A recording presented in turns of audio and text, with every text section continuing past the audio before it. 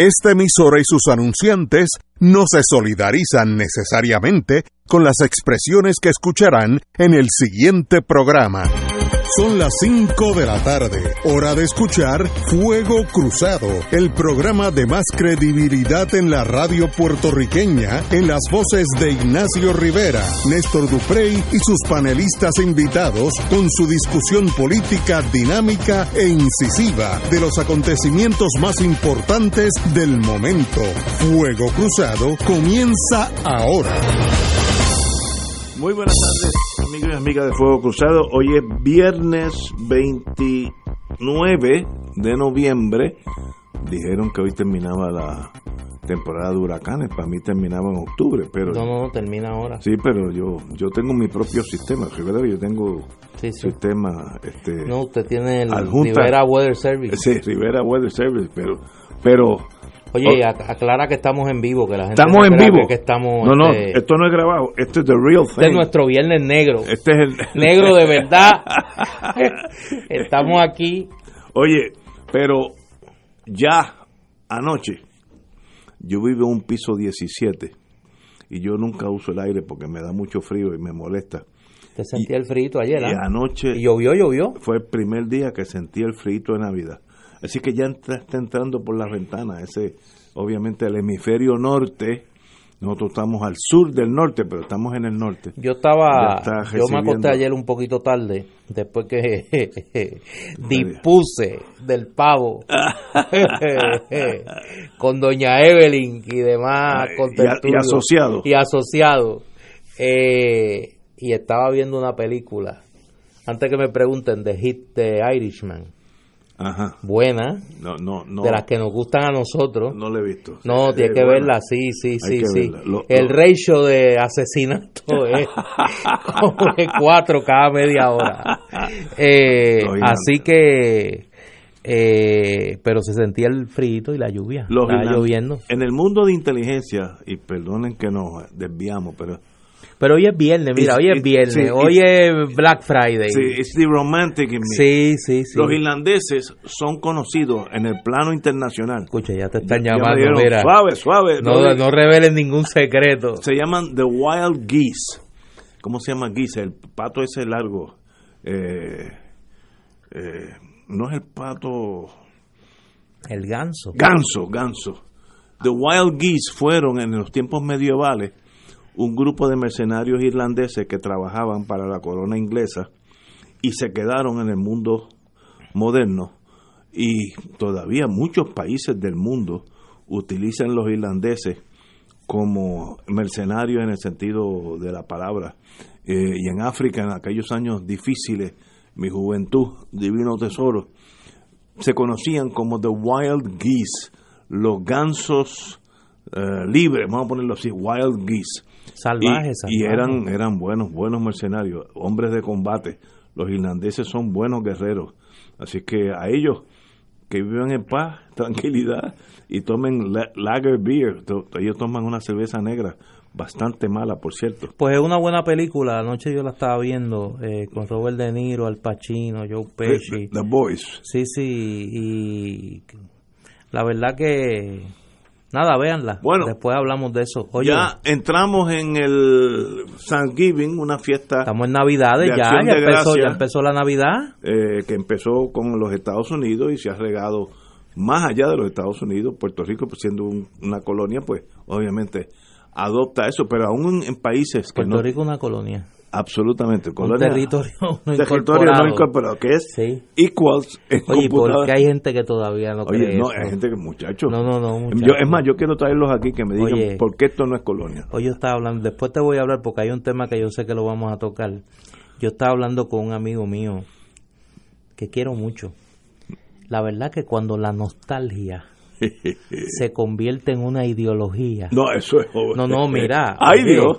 Eso es bien peligroso. No, peligroso, sí. Cuando tú conviertes, o sea, la nostalgia en cuando ideología. Cuando tú conviertes la nostalgia en ideología, es como tú decir, yo tengo el Expreso 52, pero me quiero ir por la Piquiña.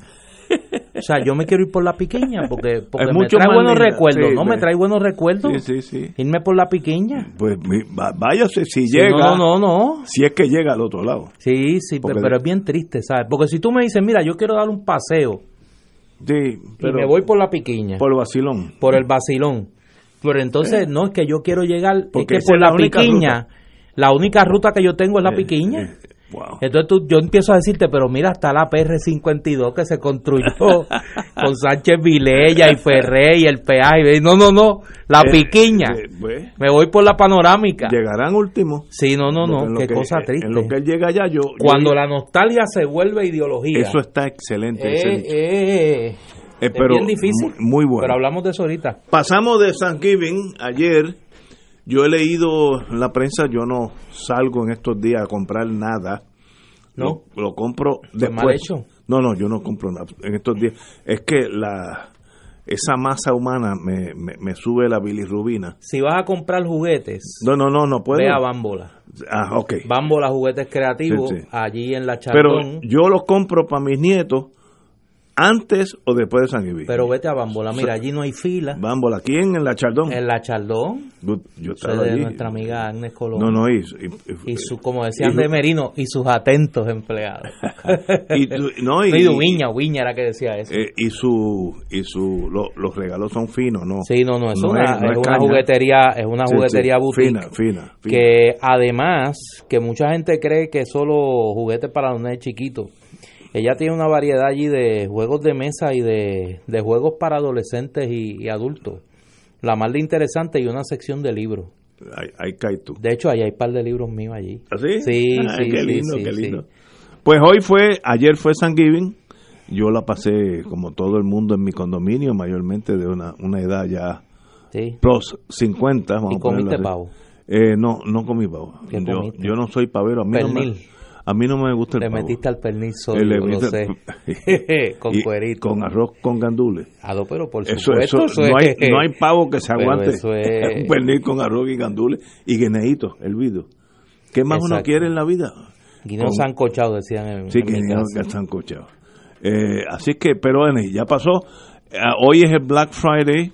Ahora los comerciantes, muy hábilmente, se inventaron Yellow Wednesday, algo así. Y el Cyber Monday. Y el Cyber Monday. Y eso es lo que logra, yo creo que es hasta positivo, divide las ventas en esos días, que antes era solamente el viernes, como hoy, y la gente le pasaba por encima a los nenes chiquitos, había hasta muerte. Me acuerdo que en Estados Unidos mataron a una persona entrando de la humanidad que entró. No vayas, Leo, que aquí, No, aquí le paró. aquí se entraban a bofetar Sí, a en la bofeta. fila. Sí. Y yo creo que el dividir eso entre el miércoles anaranjado, el Black Friday, Que es para el comercio local. sí, muy bien. muy Pequeño bien. y mediano Porque comerciante, comercio local. buena idea. Y divide la masa humana en 3 grupos. Y Cyber Monday, esas cosas. El Cyber Monday, que es para las compras en línea. Muy bien, pero muy bien. Ahora, el mundo, eso me lo enseñó a mí el dueño de Pueblo cuando yo estaba en Pueblo, Harold Topper, que en paz descanse. Todos los días que tú te levantas, el mundo ha cambiado un poquito.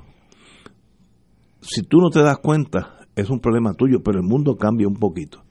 Yo leí hoy en la prensa. Dice una gente que está, mira, estoqueado. Sí. Están en la época del copo. Están en el copo. En el copo.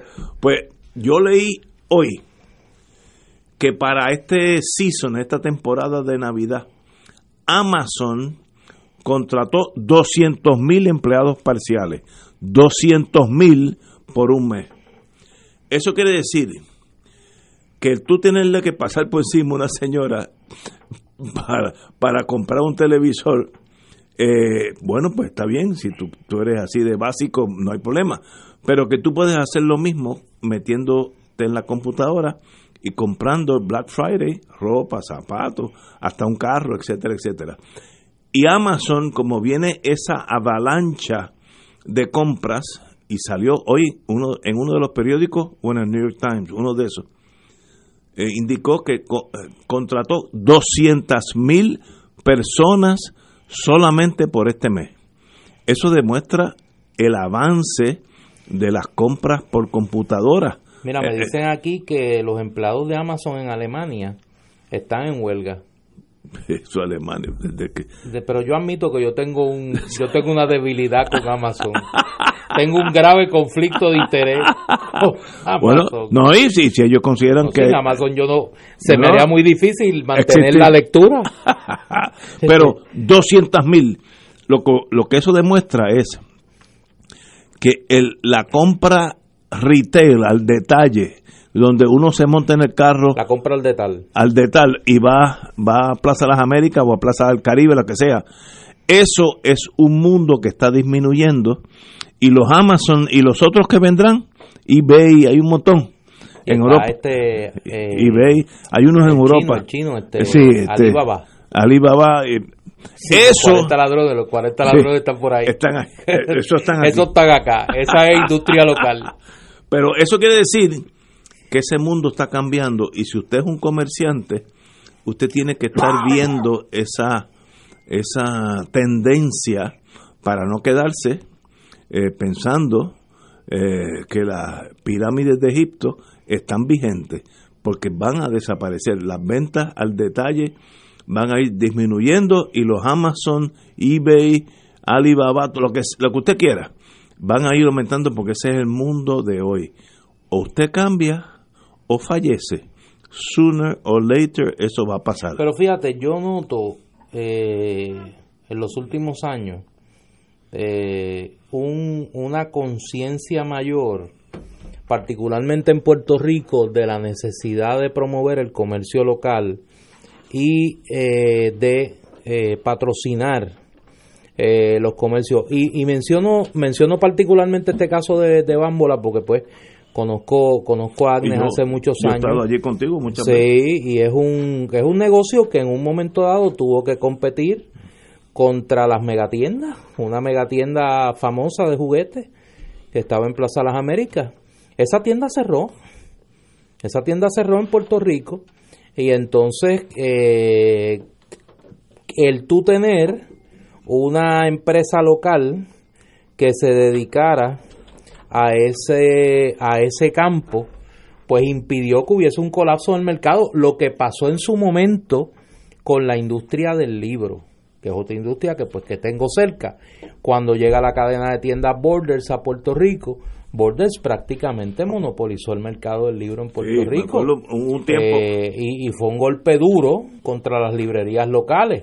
Se fue Borders, y los libreros puertorriqueños, contra viento y marea, mantuvieron una industria local, y hoy hay librerías en Puerto Rico porque hubo una industria del libro puertorriqueña que se mantuvo en pie. Y en ese sentido siempre hago me parece que es justo, de la decisión que tomó el amigo Norberto González, un empresario puertorriqueño que tiene un negocio familiar. Su librería pues la atienden básicamente sus hermanos con él, de asumir el riesgo de montar una librería en Plaza Las Américas, y hoy Casa Norberto, no hay duda de que es uno de los espacios de las más importantes de la cultura puertorriqueña en cuanto a difusión de libros, por el riesgo que asumieron. Y es decir, dos ejemplos de dos empresarios en dos campos distintos: la industria de la venta de juguetes y las librerías. La decisión de abrir una librería en Ponce, que tomaron Tamara Yantín y Luz Nereida Pérez, con Librería El Candil, en un momento donde la industria del libro no estaba en su mejor época. Y ya vemos el éxito que ha tenido El Candil. O sea, tiene tres ejemplos de empresarios puertorriqueños que, frente al acecho de las megatiendas en un momento dado, mantuvieron en pie esa industria, y hoy tenemos espacios de venta en esos dos renglones, porque hubo empresarios puertorriqueños que mantuvieron sus negocios a flote, buscaron maneras de competir sin una medida de protección, esas industrias, y ya los vemos cómo han salido a flote, ¿no? Lo que ha pasado con los cafés, la proliferación de negocios de café en Puerto Rico, la proliferación de los food trucks como una alternativa gastronómica. Los cafés compiten con Starbucks, con la cadena de café Starbucks. Y ya hay una conciencia de la gente que dice, mira, yo prefiero tomarme un café en X o Y lugar de empresarios puertorriqueños, muchos de ellos jóvenes, que tomármelo en Starbucks. Y que el café está garantizado que es de aquí y Exacto. son de las mejores fincas. El café Madre Isla de Adjuntas es de lo mejor del mundo, y no estoy exagerando, de lo mejor del mundo. Y hay varios, no quiero decir nada. Hace como un mes, desgraciadamente se me dio el nombre, creo que fue Wilma Reverón, trajo aquí a alguien de un café de Mayagüez. Yo lo probé, excelente. Si alguien sabe el nombre, o Wilma, cuando te vea, Wilma le dimos el día de vacaciones hoy, sí. se lo deducimos a las vacaciones, pero estará con nosotros el próximo viernes. Pero Puerto Rico produce naturalmente café de primera. Ahora, usted comprar una basofia que viene de 18 países diferentes, o el de aquí. Usted tiene que buscarlo, porque en los supermercados lo esconden. Una de mis grandes sorpresas fue que el café de Adjunta no es de Adjunta. El café dice café de Adjunta, pero cuando tú lo miras por detrás, viene de Centroamérica o de Sudamérica, lo que sea. Pues mire, yo quiero el de aquí. Y Madre Isla, y ese de Mayagüez, que se me olvida el nombre ahora, de primera. Hay Mami, café Mami también es de aquí. Muy buenos todos. Bueno, mira, a mí me preguntan que si es de la finca La Perla en Mayagüez. No sé, no. Pero Wilma, cuando venga de las vacaciones muy merecidas que nos ha solicitado y se las hemos concedido a manera de excepción en Navidades. Exacto. No es el momento de dar vacaciones. Pero estará con nosotros el viernes que viene. Oye, háblame de... Hoy se fueron de compra temprano. Vamos a hablar de fueron a comprar una vela y a buscar votos tempranito. En la mañana. Vamos a una pausa. Esto es Fuego Cruzado por Radio Paz 810 AM. Diariamente en nuestra cocina algo delicioso se cuece en la olla. Se escucha el cortar de la cebolla y el triturar de los ajos. En Fresh Mart utilizamos ingredientes frescos sin aditivos ni preservativos. En el deli encontrarás la mejor variedad de desayunos, almuerzos y cenas, pizzas artesanales y más. Los mejores especiales de la semana para comer sano y sabroso. Explora la variedad de ofertas más saludables. Ven a Fresh Mart en Aguadilla, Caguas, Carolina, Condado, Guaynabo y Atorrey. Fresh Mart es para todos.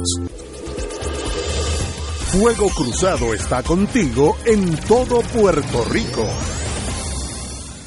En Barrio Chino, Asian Rican Cuisine, encontrarás una variedad de platos chinos y criollos. Puedes combinar estos sabores para saciar tu paladar con lo que te gusta. Pepper steak con arroz manposteado, bistec encebollado con arroz chino, pollo a la naranja, agridulce, al ajillo, enchilado o a la plancha, mofongo de yuca, pionono spring rolls, dumplings, sopas lo mein, arroz barrio chino con amarillos dentro y mucho más. Estamos localizados en el Food Court de San Patricio Plaza. Llámanos 787-781-6752, 781-6752, Barrio Chino Asian Rican Cuisine. Pedimos más y venimos con mucho más. Ahora cubrimos coronas en cerámica y root canal en cualquier diente para que sonrías más que nunca. Además te damos hasta $2,000 para dentaduras parciales flexibles. MMM, caminar juntos es darte mucho más. MMM Healthcare LLC es un plan HMO y TPO con un contrato Medicare. La afiliación en MMM depende de la renovación del contrato. Hoy más que nunca, Puerto Rico necesita el cooperativismo para juntos salir adelante como pueblo. Conoce cómo podemos hacerlo. Sintoniza Cooperativismo por Puerto Rico, el programa radial de la Liga de Cooperativas. Todos los martes a las 4 de la tarde, por aquí, por Radio Paz 810 AM. Y ahora continúa Fuego Cruzado.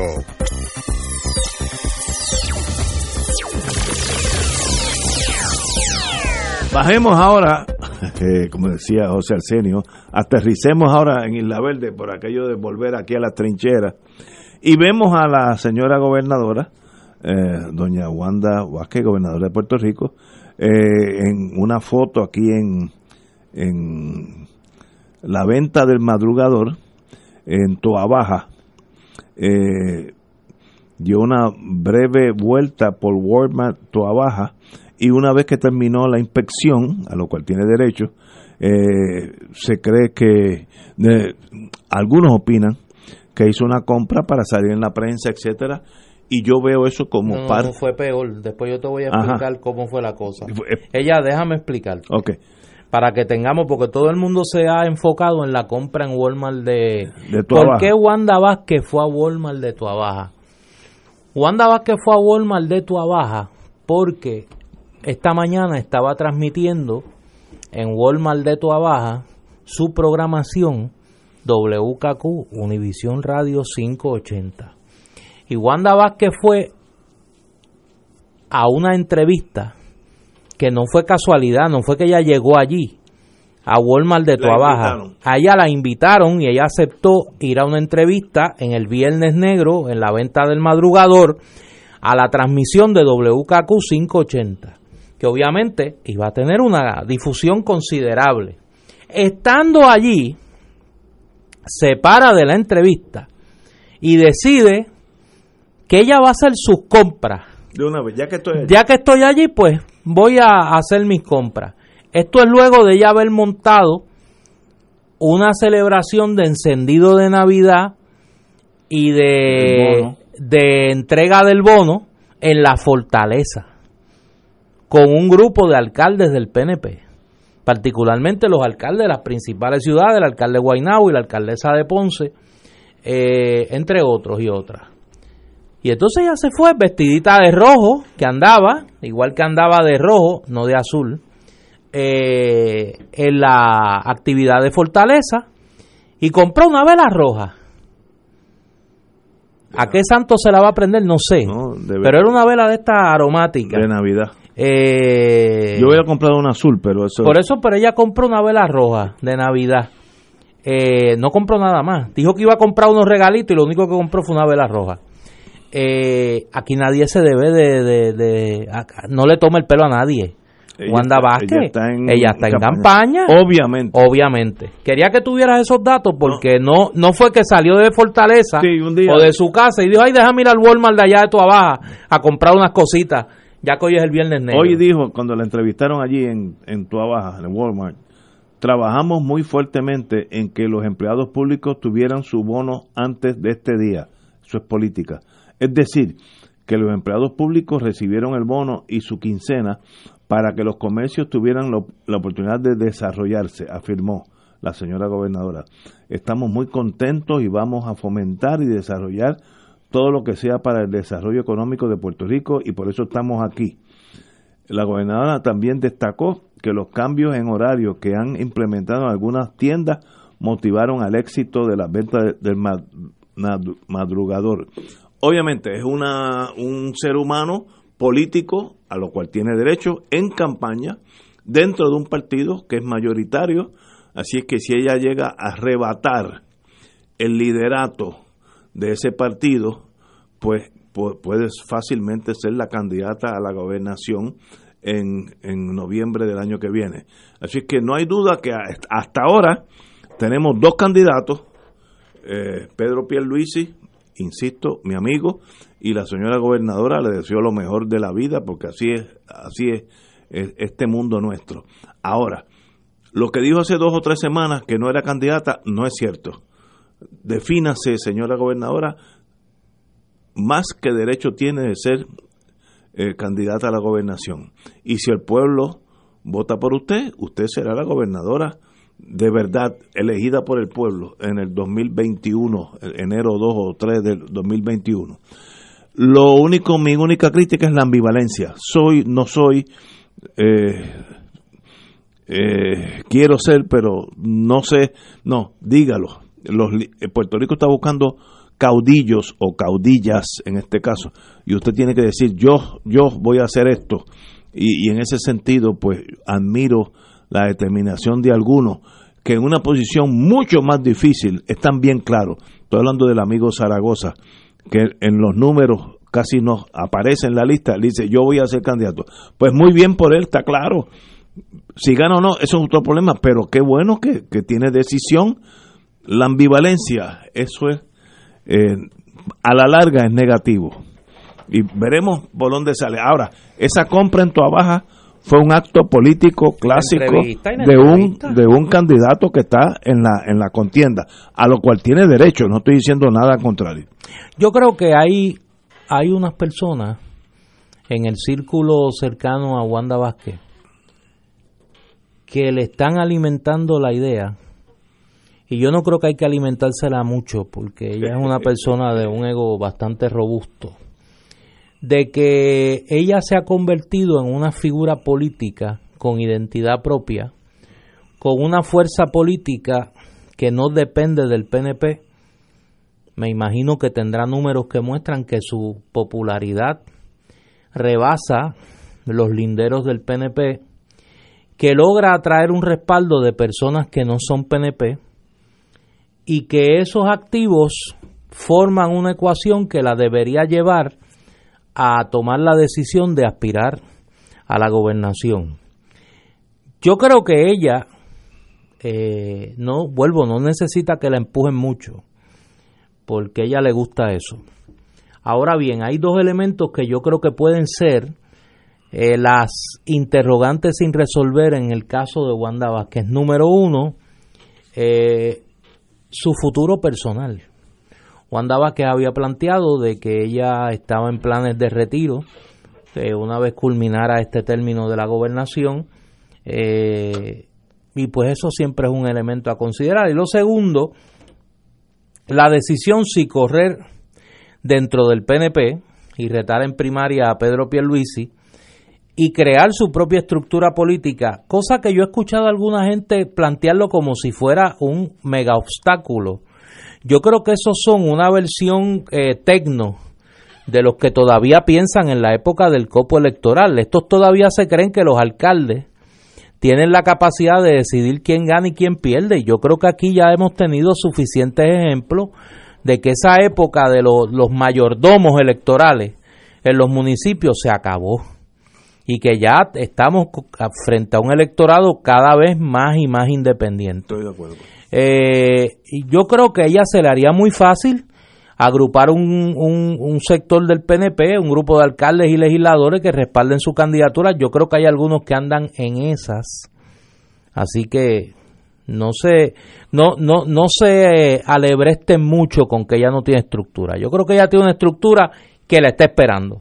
Además, el control del Poder Ejecutivo de por sí crea la facilidad para construir una estructura política. A mí me parece que en el caso de Wanda Vázquez existen elementos similares, guardando las distancias, a lo que le ocurrió a mi amigo y hermano David Bernier. Yo creo que como en el caso de Bernier, Wanda Vázquez tiene una personalidad política que rebasa los lindes del partido con el que se le identifica. Y tiene que tomar la decisión si ahoga esa personalidad política en el partido o construye desde su personalidad política un espacio distinto, un espacio independiente.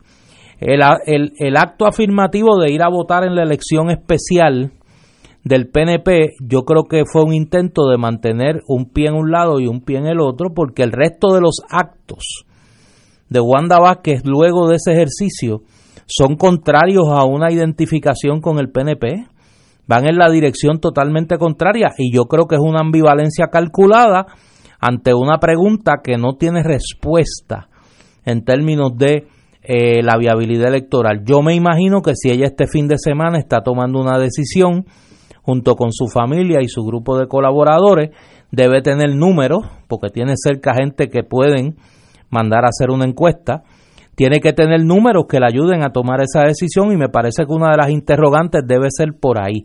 Si ella es capaz de generar una fuerza, una sinergia electoral fuera del PNP, o si es mejor canalizar esa aspiración dentro del PNP y retar a Pedro Pierluisi en una primaria, o un tercer camino que es sencillamente decir, mire, yo me voy a retirar, voy a disfrutar de mi pensión o voy a negociar un nombramiento en la judicatura y pues seamos todos felices. Yo creo que por ahí anda la interrogante y no creo que tardemos mucho en saberla. Yo creo que ya a partir de la semana que viene obviamente comienza el periodo de erradicación de candidatura y debemos tener temprano una decisión de la gobernadora. Y respectivamente de sus ideales tiene el mes de diciembre para hacerlo. Sí, hasta el 30 de diciembre. Para plasmarlo en un papel. Puede anunciar antes de las 12 campanadas o los petardos, dependiendo de cómo sea la fiesta, ¿no? Por lo que veo en la prensa, que sale diariamente en los periódicos, el primer ministro de Inglaterra, la señora Merkel en Alemania, no sale todos los días en la prensa. Ella sale todos los días en la prensa de Puerto Rico. Eso es conducta de un candidato. Obviamente eso es un candidato y claro, derecho tiene, no estoy diciendo que es bueno o malo, tiene su derecho. Ahora, que no diga que está indecisa, yo creo que ella tomó esa decisión hace ya tiempo y es una candidata. Vamos a una pausa, amigos. Fuego Cruzado está contigo en todo Puerto Rico. En este mes de noviembre, díselo a tu familia. Conversa con tus seres queridos sobre la importancia de la donación de órganos y tejidos para trasplantes. Únete a LifeLink de Puerto Rico en nuestra campaña Díselo a tu familia y haz la diferencia. Conviértete en un héroe. Ayúdanos a salvar vidas. Regístrate en donevidapuertorico.org o comunícate a LifeLink al 1-800-558-0977. En el mes de noviembre, díselo a tu familia.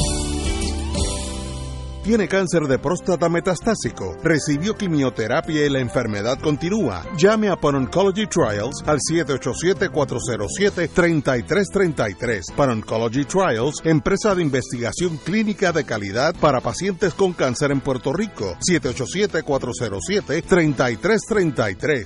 Llegó la Navidad, época de celebrar, y en Jesús Mediador te invitamos los días sábado 30 de noviembre desde las 12 del mediodía y el domingo 1 de diciembre desde las 9 de la mañana a compartir en familia con nosotros en el Festival Navideño de Jesús Mediador dedicado a Dagmar.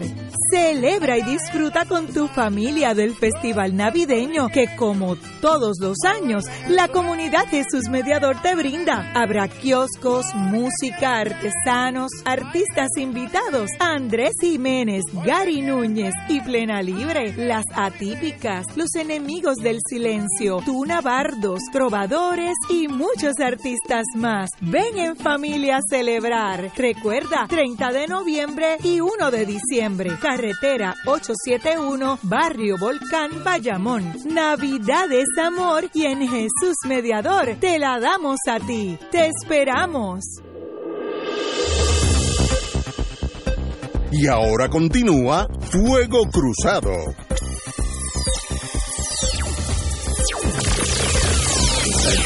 Regresamos, Boys and Girls de Fuego Cruzado. Sin cambios en la papeleta. El Partido Popular opta por no reducir su cantidad de aspirantes a los escaños legislativos.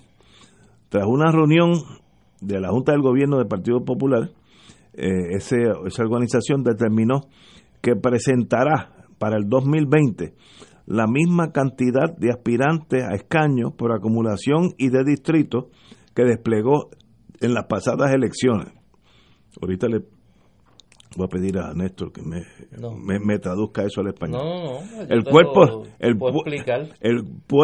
cuerpo rector de la Pava discutió en la reunión extraordinaria si disminuiría o mantendría la cantidad de aspirantes a representantes y senadores por acumulación y senadores por distrito en su papeleta.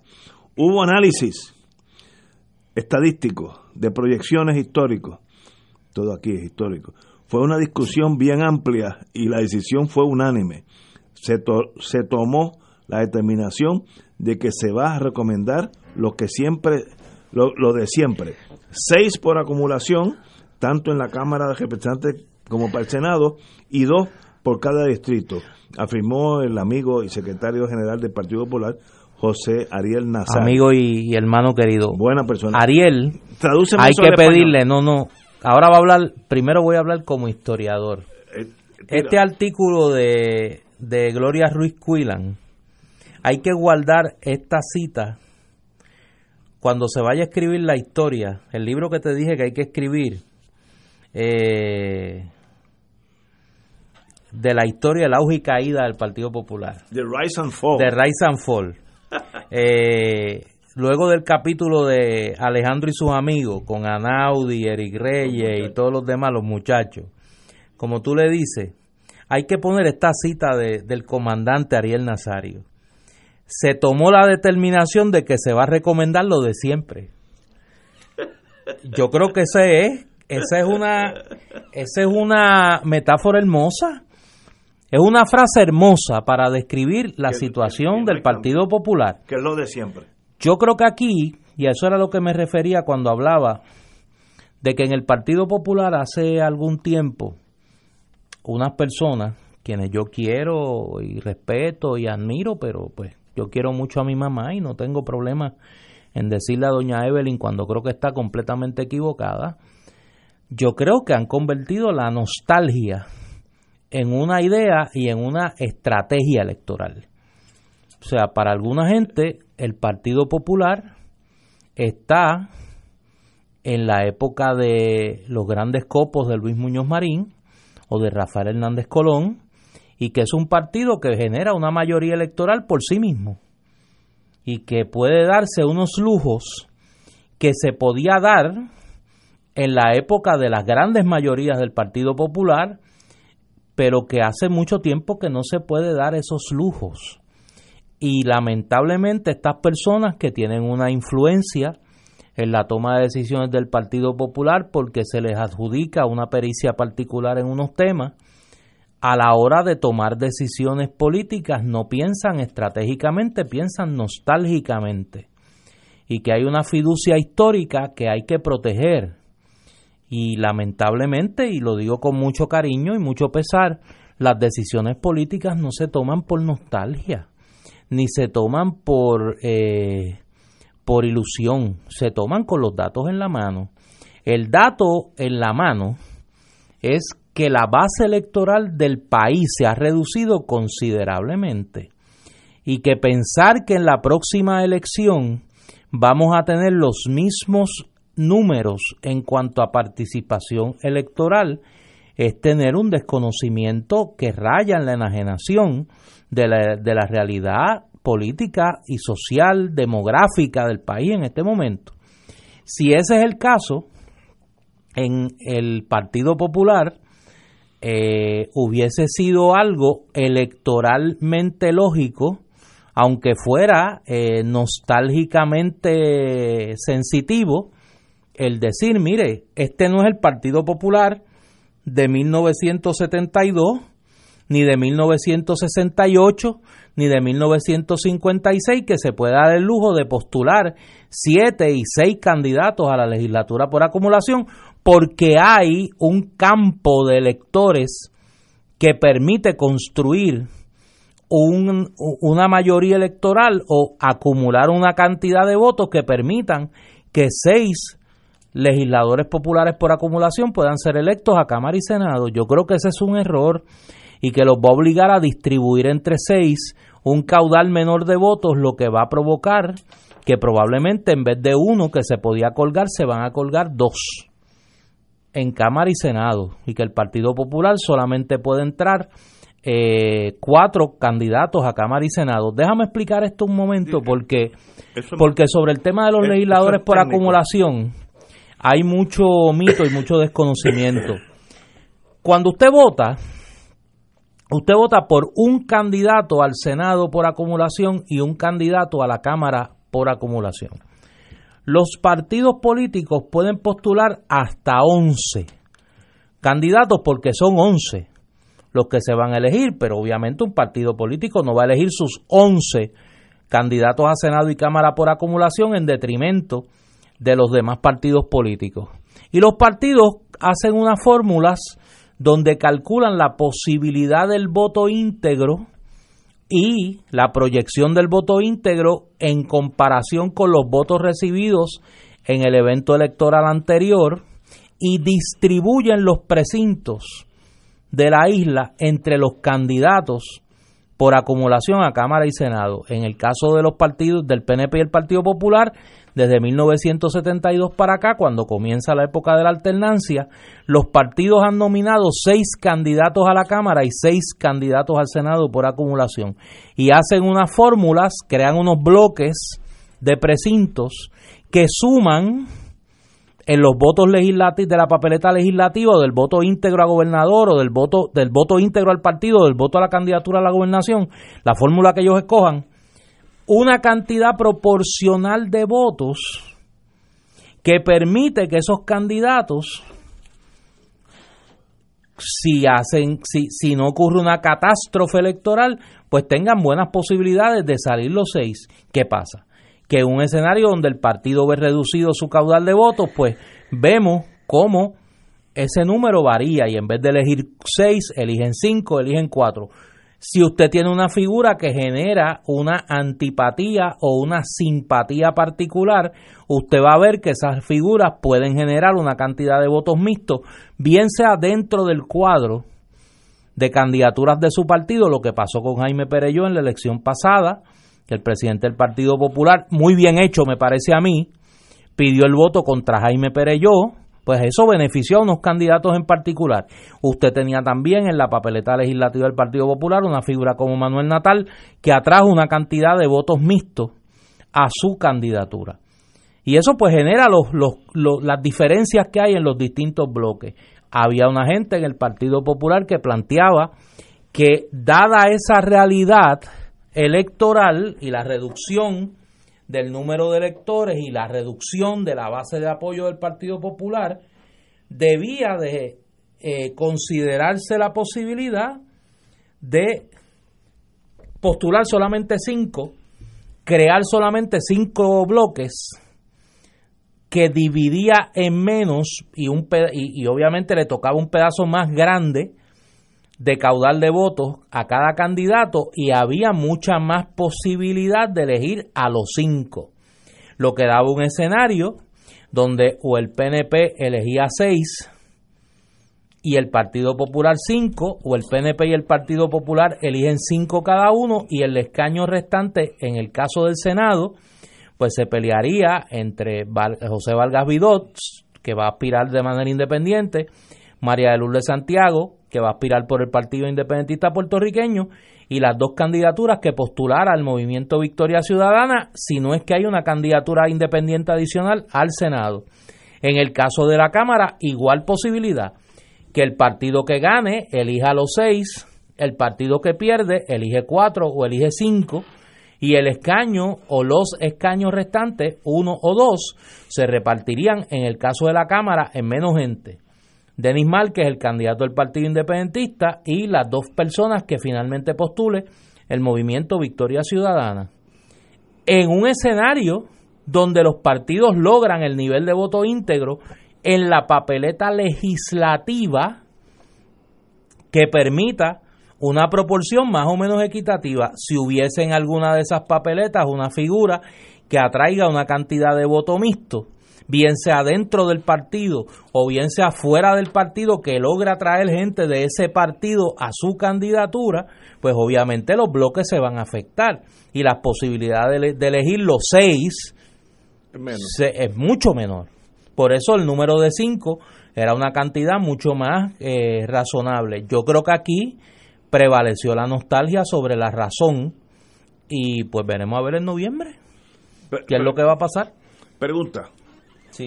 Yo soy votante en el Viejo San Juan, sí, que lo soy, y yo voy a votar Partido Nuevo. Sí. Cuando yo voto debajo de esa palma, el voto le toca al primero que aparece. Pero si ese mismo estadista está en Mayagüez, el que aparece en esta lista es otro. Probablemente. Ok, porque es por acumulación, ¿no? Es por acumulación. Pues probablemente el que aparezca número 1 en Mayagüez sea otro.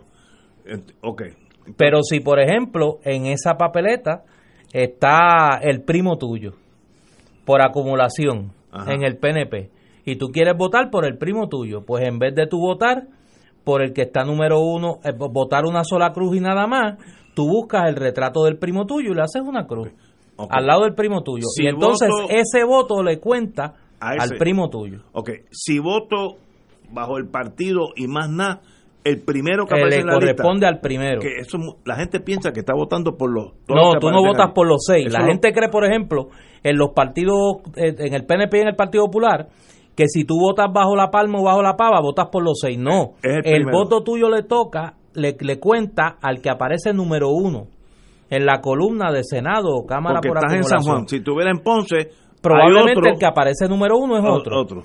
Excepto, por ejemplo, el PIB, que pone el mismo en todo. El PIB postula uno solo. Uno. Muy bien. En el caso de Victoria Ciudadana, que está próximo a que se le certifique como partido por petición, la decisión que se tomó en asamblea fue postular 2. La asamblea que se celebrará próximamente para elegir las candidatas y candidatos va a escoger 2 candidatas o candidatos a Cámara y Senado por acumulación, y habrá que crear los bloques correspondientes para repartir los precintos, a menos que se decida otra estrategia en el futuro. Y eso no diluye el voto de Victoria Ciudadana. Sí, y en el caso del PNP diluye el del PNP, y en el caso del Partido Popular diluye el del Partido Popular. La decisión que tomó el Partido Popular es diluir sus votos entre más gente. Veo. Por eso es que alguna gente plantea, pues mira, menos candidatos, menos bloques, tiene más posibilidad, porque va a tener una piscina mucho más grande de electores que pescar. Y es la tesis del PIB. Que es la tesis del PIB. El PIB concentra sus votos en uno solo. Y siempre lo han elegido hace años. Bueno, desde 1985, desde las elecciones de 1984, el PIB viene eligiendo sus candidatos a Cámara y Senado, salvo una elección, que creo que no los eligió. Pero las demás, que no los eligió al Senado, pero eligió creo que a la Cámara. Pero las demás elecciones ha elegido desde 1984 sus candidatos a Senado y Cámara. Los comenzó a elegir en el 72. En el 76 y en el 80 no eligió legisladores y volvió a elegir en el 84. El PCP hizo un experimento similar en el 80 con las candidaturas de Juan Maribraz al Senado y nuestro hermano Carlos Gallizá a la Cámara, y lograron una gran cantidad de votos mixtos. De ahí el PIB copia esa estrategia o reproduce esa estrategia, para que no se me ofendan los amigos del PIB, y en el 84 eligen a Rubén Berríos Martínez en el Senado y a David Noriega en la Cámara. Interesantísimo. Vamos a una pausa, amigo. Esto es Fuego Cruzado por Radio Paz 810 AM. Diariamente en nuestra cocina algo delicioso se cuece en la olla. Se escucha el cortar de la cebolla y el triturar de los ajos. En Fresh Mart utilizamos ingredientes frescos sin aditivos ni preservativos. En el deli encontrarás la mejor variedad de desayunos, almuerzos y cenas, pizzas artesanales y más. Los mejores especiales de la semana para comer sano y sabroso. Explora la variedad de ofertas más saludables. Ven a Fresh Mart en Aguadilla, Caguas, Carolina, Condado, Guaynabo y Atorrey. Fresh Mart es para todos. Fuego Cruzado está contigo en todo Puerto Rico. En Barrio Chino, Asian Rican Cuisine, encontrarás una variedad de platos chinos y criollos. Puedes combinar estos sabores para saciar tu paladar con lo que te gusta. Pepper steak con arroz manposteado, bistec encebollado con arroz chino, pollo a la naranja, agridulce, al ajillo, enchilado o a la plancha, mofongo de yuca, pionono spring rolls, dumplings, sopas lo mein, arroz barrio chino con amarillos dentro y mucho más. Estamos localizados en el Food Court de San Patricio Plaza. Llámanos 787-781-6752, 781-6752, Barrio Chino Asian Rican Cuisine. Si tienes 62 años o más, ahora es tu oportunidad de vivir en una comunidad diseñada para responder a tus necesidades. A pasos de Plaza Escorial, Altergarte en Las Teresas es un complejo de vivienda cómodo y seguro con apartamentos tipo estudio o de una habitación equipados con gabinetes de cocina, estufa, nevera y calentador. Agua gratis y cable TV disponible, lavandería, hermosas áreas verdes y estacionamiento. Disfruta de una vida segura y saludable. Sé parte de nuestra comunidad. Es fácil solicitar. Llama al 787-769-2054. Altergarte en Las Teresas, 787-769-2054. En este mes de noviembre, díselo a tu familia. Conversa con tus seres queridos sobre la importancia de la donación de órganos y tejidos para trasplantes. Únete a LifeLink de Puerto Rico en nuestra campaña Díselo a tu familia y haz la diferencia. Conviértete en un héroe. Ayúdanos a salvar vidas. Regístrate en donevidapuertorico.org o comunícate a LifeLink al 1-800-558-0977. En el mes de noviembre, díselo a tu familia.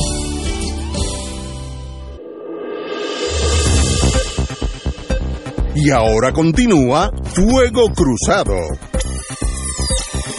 La semana que estamos finalizando hoy, en el sentido de días laborables, trajo la noticia que el senador y exalcalde de Yauca, el amigo Abel Nazario, confirmó que su partido, el Partido Nuevo Progresista, no certificó su candidatura por acumulación en el Senado para el 2020. Esto porque obviamente pesan en su contra dos acusaciones federales, una reciente de empleados fantasmas, etcétera, etcétera. Y entonces pues el PNP, dentro de su discreción, dijo pues no vas a estar en nuestra papeleta como senador por acumulación. El senador ha dicho al principio, reaccionó bien emotivo, yo creo que fue un error, diciendo que él va a escribir un libro de todas las cosas negativas que pasan allí, cosa que es una especie de extorsión. Luego cambió cuando se le bajó la bilirrubina, le bajó la temperatura y ahora dice que considera correr independiente. Yo creo que él tiene mucha más pegada en el pueblo de Puerto Rico de lo que la gente le da crédito. Así que no sería un tiro en la noche que corriera como independiente. Si sale o no, eso es otra cosa. Pero no es una persona que esté desvinculada del pueblo, al contrario, yo creo que tiene raíces de amistad con el pueblo trabajador, y esos son muchos más que los administradores del Estado. Le deseo lo mejor a ver un sendero lleno de espinas, piedras y una que otra trampa, así que no va a ser fácil si desea irse independiente, pero obviamente en el PNP no va a estar en la papeleta. Néstor. Yo creo que esa es una apuesta riesgosa que se juega a ver, pensando que va a haber un desplazamiento de electores del PNP, uno que otro, que vote por su candidatura. Yo no creo que en el pasado los experimentos de candidaturas independientes desde el PNP han sido exitosos. Recordemos el caso de Orlando Parga y recordemos varios casos a nivel municipal donde desprendimientos del PNP han tratado de probar suerte de manera independiente, o el caso más notorio, el rating de Rosselló. Pedro Rosselló, con todo su carisma y su fuerza, trató de impulsar una candidatura por nominación directa y no funcionó. Yo creo que en el PNP, y eso es una lección, alguien debería escribir eso, yo creo que el PNP digirió el trauma de su división de 1984 de manera diferente a como el Partido Popular digirió su trauma del 1968. Frente a una situación bastante parecida, el PNP decidió a partir de ese momento apostar a las primarias y apostar a dilucidar los problemas internos de manera electoral, o sea, no tratar de cuadrar las cosas, sino de vamos a los votos, si no cuadra la cosa, vamos a los votos a ver qué pasa. Y el PNP ha logrado evitar una división. Yo creo que esa manera de lidiar con los problemas internos distinta, el PNP luego de la pugna de Hernán Padilla y Carlos Romero en los 80 y la creación del Partido de Renovación Puertorriqueña y la derrota del 84 del PNP, decidió que eso no iba a volver a pasar, pero no iba a volver a pasar no porque se aplastaran a las disidencias, sino porque se iban a canalizar las disidencias a través de las primarias. Y por eso los esfuerzos de salir de ese cauce y de tratar otros mecanismos, pues lo trató Carlos Pesquera, no le salió, lo trató Rosselló, no le salió, lo trató Orlando Parga, no le salió. Es decir, yo creo que el electorado del PNP se siente que dentro de la colectividad hay un debido proceso de ley en las primarias y que el que se va fuera de ese cauce no se le hace muy difícil justificar su acción, y yo creo que a ver le va a pasar lo mismo. Wow. Tenemos con nosotros una gran sorpresa muy grata para Fuego Cruzado. Tenemos el amigo José Ortiz Daliot, Yello Ortiz, en otro círculo. Qué bueno que estés aquí. Acabas de llegar, pero qué bueno que entraste en el fuego de la discusión. Querido hermano, qué bueno verte aquí. Saludos, Ignacio, saludos a Néstor, y felicito a Néstor por hacerse disponible para el pueblo de Puerto Rico. Yo creo que eso es un paso importante dentro de su movimiento de Victoria Ciudadana. Mira, yo no me abacho mucho, pero viniendo de ti, una persona que yo respeto tanto, distingo tanto, que voy a revelar algo aquí. Oye, la primera vez en tantos años que veo a Néstor como sí, me pasmé. Qué bueno. Ya yo me pasmó. Yo voy a revelar. Tiene su pitirre.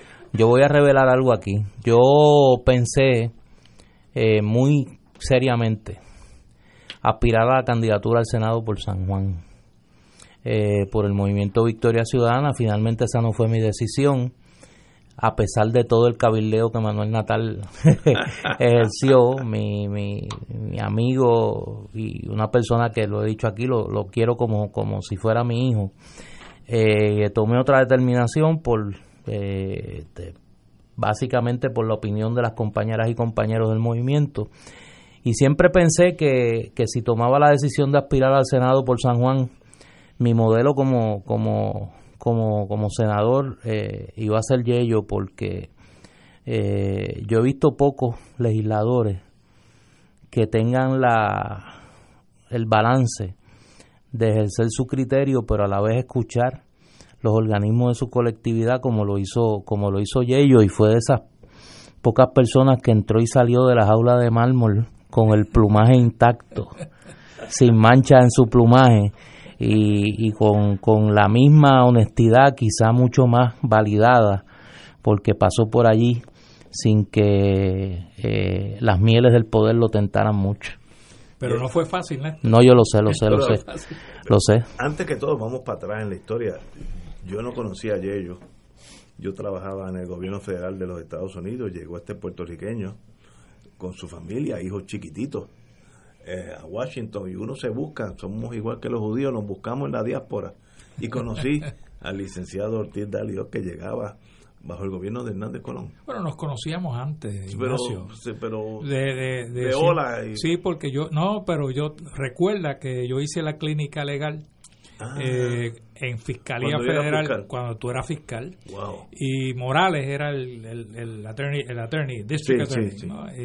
Me acuerdo Morales Sánchez. Me acuerdo que Justo Arenas y yo nos presentamos allí para buscar una clínica legal, y en aquel entonces los dos estábamos más barbudos de lo que estoy ahora, y más pelú, y los dos estábamos así.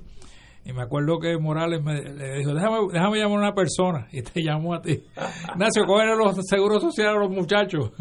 Y yo sabía que el seguro social era para hacer lo que llaman en inteligencia un NAC, National Agency Check. Sí, estar seguro. Para estar seguro de que no había récord. Que no había nacido en Vladivostok. Sí. Pero después nos volvimos en Washington. a presentar en Washington, cuando Ignacio funcionaba en el gobierno federal y yo trabajaba para don Jaime Benítez en la Cámara de Representantes. Y luego fuiste a DEPRAFA, ¿no? Pues fui director de DEPRAFA del 85 al 89. ¿Quién era el gobernador?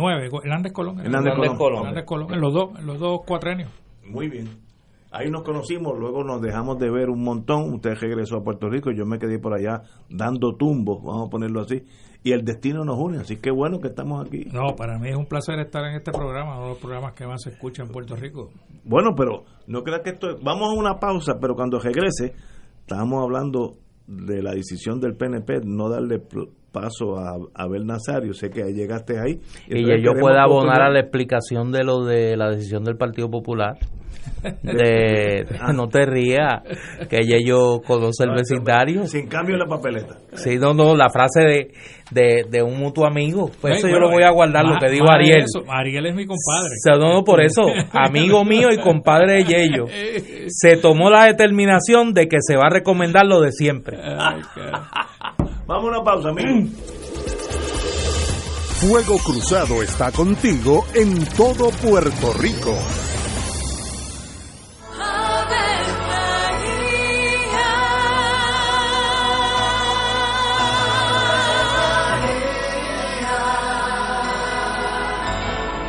El ángel del Señor anunció a María, y ella concibió por obra del Espíritu Santo. Dios te salve María, llena eres de gracia, el Señor es contigo. Bendita tú eres entre todas las mujeres, y bendito es el fruto de tu vientre Jesús. Santa María, Madre de Dios, ruega por nosotros pecadores, ahora y en la hora de nuestra muerte. Amén. He aquí la esclava del Señor. Hágase en mí según tu palabra. Dios te salve María, llena eres de gracia, el Señor es contigo.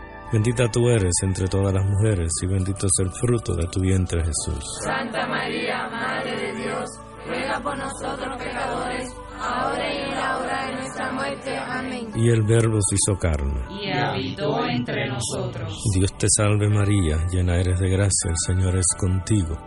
Bendita tú eres entre todas las mujeres, y bendito es el fruto de tu vientre Jesús. Santa María, Madre de Dios, ruega por nosotros pecadores, ahora y en la hora de nuestra muerte. Amén. Ruega por nosotros, Santa Madre de Dios, para que seamos dignos de alcanzar las promesas de nuestro Señor Jesucristo. Oremos.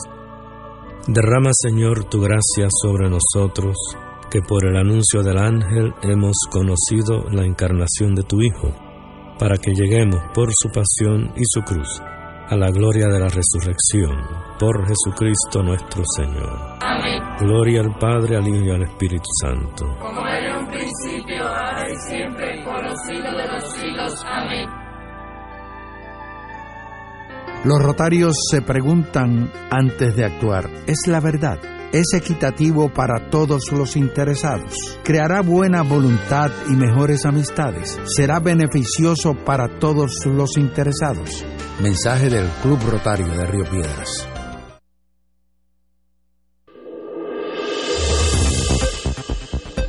Y ahora continúa Fuego Cruzado.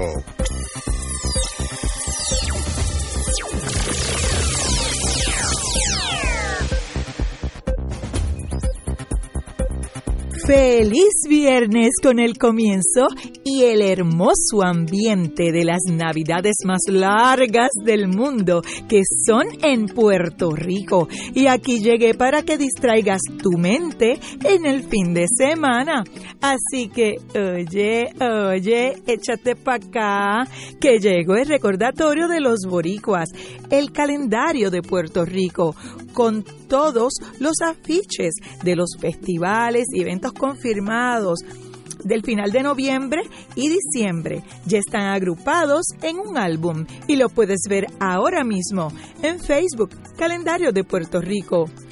Todo el fin de semana se celebra el Festival de la Molleja en Humacao, el Festival del Pastel en Orocovis, el Festival Navideño Jesús Mediador en el Barrio Volcán en Bayamón, el Festival de la Empanadilla, sí, en la playa de Guayanilla, y las fiestas de pueblo en el estacionamiento del complejo deportivo del municipio. Además, todo el fin de semana, el 50 aniversario de la parranda navideña de San Germán en su plaza pública. Igualmente, el Festival de la Montaña en la Plaza Day Bonito y la parranda de los enchaquetaos en la plaza pública de Moca. Recuerden, todos estos eventos es todo el fin de semana, desde hoy hasta el domingo. Esta noche se celebra el encendido de la Navidad en Caguas, Yauco y Coamo, y en el Malecón de Arroyo. Además, en el Viejo San Juan, los Jamming Nights con bomba para bailar en la Plaza de Armas y en la Plaza Colón. Y este sábado se celebra el Parrandón del Yunque en la calle principal Palmer, en Río Grande, 9 de la mañana. Y el encendido navideño en la Plaza de Naranjito, de Carolina y Naguabo. Y no te puedes perder la parada navideña por mar, sí, con botes, en La Parguera, desde las 6 de la tarde. Los eventos mencionados y muchísimos más, con sus itinerarios, puedes encontrarlos ahora mismo en Calendario de Puerto Rico, en Facebook, Instagram y Twitter. Buen fin de semana, les reporta Dolma Irizarry. Y ahora continúan con el primer y el mejor análisis político de Puerto Rico. Ese es Fuego Cruzado.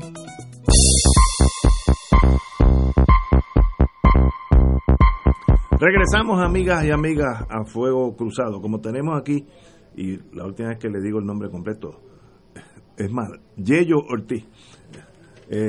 Antes que todo, bienvenido a Fuego Cruzado. Estás invitado en el día de hoy y queremos que sigas por aquí de vez en cuando.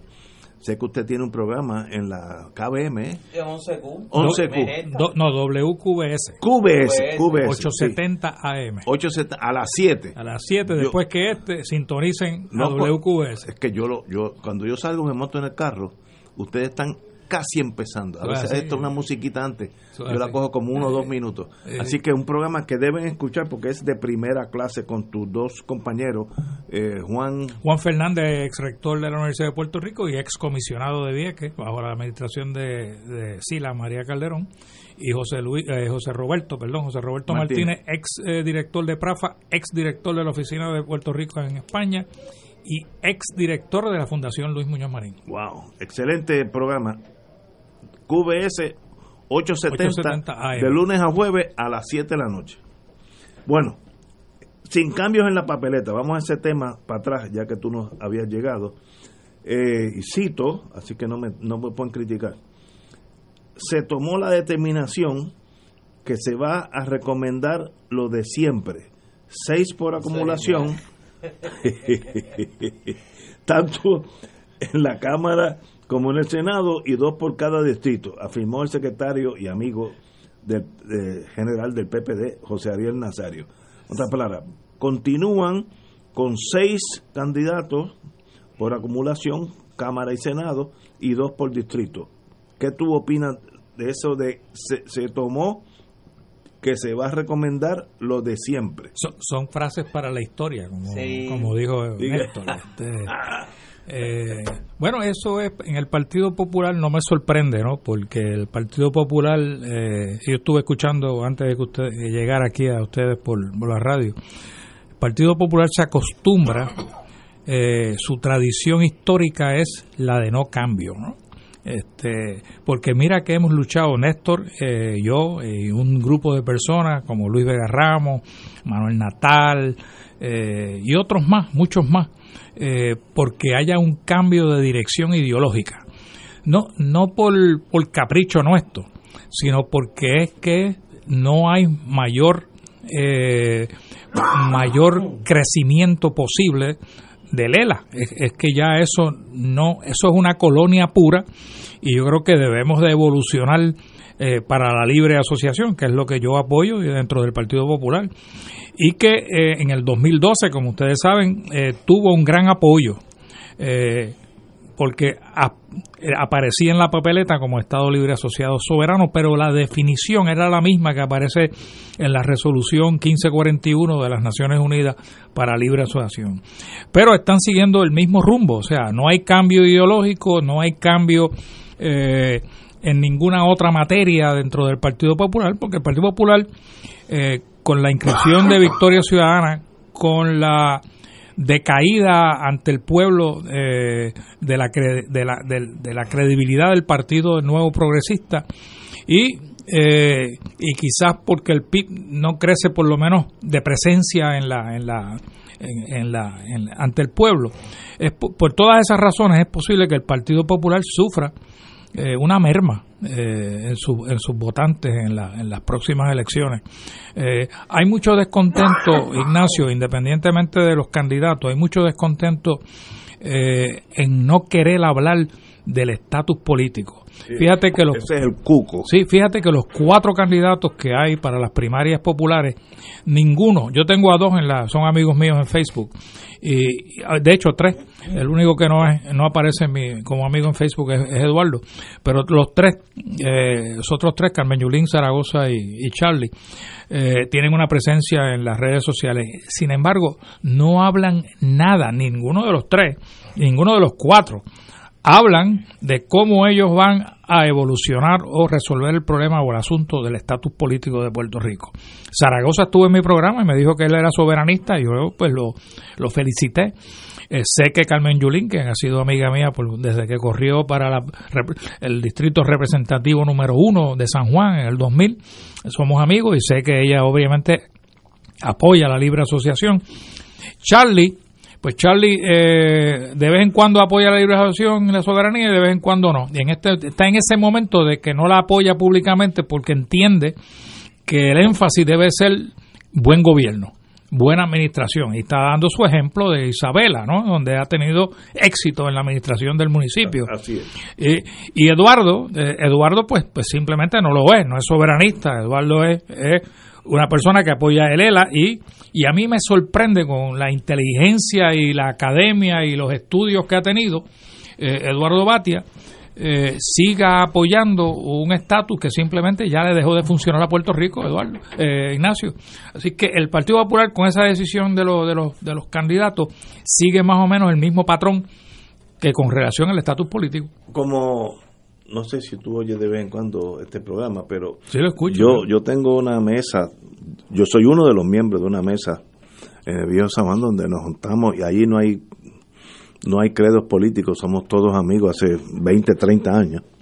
Somos los emigrantes del siglo XX y ahora estamos en Génesis, pero el mismo grupo. Y allí hay 2 amigos del Partido Popular, importantes los 2, no voy a decir quiénes son, pero bien importantes. Y ellos analizan eso diferente a ustedes. Dicen, la tesis, voy a simplificar. Si el Partido Popular menciona la palabra soberanista, solucionar el estatus, etcétera, etcétera, es una píldora venenosa porque el PNP nos va a decir, ahí tú viene la independencia, estos son unos comunistas, responden a Stalin, esta exageración de la Guerra Fría. Entonces le tienen literalmente una fobia a ese tema. No pueden ni tan siquiera hablar entre amigos. No estoy hablando públicamente entre nosotros allí, pero en una mesa que nadie nos está viendo. Ese tema los aterroriza y dicen, uno de ellos, que uno de las personas influyentes en ese partido, los votos para el Partido Popular están más a la derecha que a la izquierda. Por tanto, nosotros tenemos que enamorar esa colindancia con el PNP y no la colindancia con el PIB. ¿Qué tú opinas de eso? Mira, yo creo, Ignacio, que para tú romper cualquier barrera en la vida, tú necesitas atender la situación del desconocimiento. La mayoría de los temores en la vida es porque uno desconoce un sinnúmero de asuntos. En la manera en que uno se va educando sobre esos asuntos, uno le va perdiendo el miedo al desconocimiento, que es lo que causa el miedo, básicamente. Así que el Partido Popular, el gran problema que tiene es que no ha engendrado o no ha formulado una campaña de educación extensa, ¿no? Intensiva sobre el asunto del estatus y de los beneficios que se tienen o se pueden tener bajo la libre asociación, para el cual ya existen 3 modelos que tiene Estados Unidos, porque Estados Unidos tiene 3 tratados de libre asociación con países en el Pacífico, con las Islas Palau, con las Islas Marshall, con la Micronesia. Son 3 ejemplos concretos que están establecidos por escrito. Existentes. Okay. Y para eso tienen un secretario adjunto en el Departamento de Estado, que lo único que hace ese señor es administrar o atender los asuntos de los 3 tratados de libre asociación que tienen con esos 3 países. Así que son ejemplos escritos, o sea, están escritos, contrario al ELA, que nunca se escribió nada. Mira, en el 1976, cuando don Jaime está en la legislatura del Congreso Federal, perdona la redundancia, cuando está en el Congreso Federal y yo soy uno de los ayudantes, tú sabes que había un proyecto del nuevo pacto. ¿Seguro? Que se culminó en el 1975 con la esperanza de que Nixon, que era presidente en ese momento, el compromiso era que él iba a radicar un proyecto de administración. Cuando nos dimos cuenta, como resultado de Watergate, que Nixon no iba para ningún lado, no iba a radicar ningún proyecto, de hecho iba a salir de la presidencia, pues nos dimos a la tarea de radicar un proyecto en el 1976 que fuera precisamente, don Jaime lo radicó en el 75, a fines del 75, porque él se dio cuenta y radicó un proyecto básicamente para mejorar el ELA, que era el resultado del nuevo pacto, que se llamaba el Nuevo Pacto del 1975. Se radicó el mismo nuevo pacto en ley, en dos proyectos que se radicó don Jaime en el Congreso de los Estados Unidos. Entonces me dio a la tarea, cuando yo llego en el 76, de cabildear el nuevo pacto, porque uno se cree que porque está en la legislatura uno no tiene que cabildear, todo lo contrario, es cuando más intensamente tiene que cabildear para lograr que se apruebe la que uno radica. Así que nos dimos a la tarea y él me dice, organice usted, me decía, porque él siempre me decía, don Yello, organice usted a los staffers, a los ayudantes de los legisladores, que son en realidad los que le suplen el conocimiento al congresista, si esto es bueno o es malo. Y entonces yo empecé a reunirme con los staffers que bregaban con la Comisión del Interior en aquel entonces, la comisión que hoy día es la de Recursos Naturales que preside Grijalva, que es la que atiende los asuntos de Puerto Rico. Entonces me empecé a reunir con ellos y le entregué copia del proyecto y yo le hablaba este es el nuevo pacto y el nuevo pacto y el nuevo pacto y los educaba. Y entonces uno se levantó un día y me dijo, oye Ortiz, tú podrías traernos el viejo pacto para poder hacer una tabla comparativa. Y yo le dije, aquí tengo un problema, yo me dije, ¿no? Y regresé a la oficina y le dije, don Jaime, tenemos un problema, me gustaría que usted con su sapiencia y con su experiencia me diga cómo lo resuelvo. Me están pidiendo copia del viejo pacto. Y él te recuerda que él tenía unos espejuelos, se los quitaba así, echaba el pelo para atrás. Y él me decía, tenemos un problema, don Yello. Porque no está por escrito, Ignacio.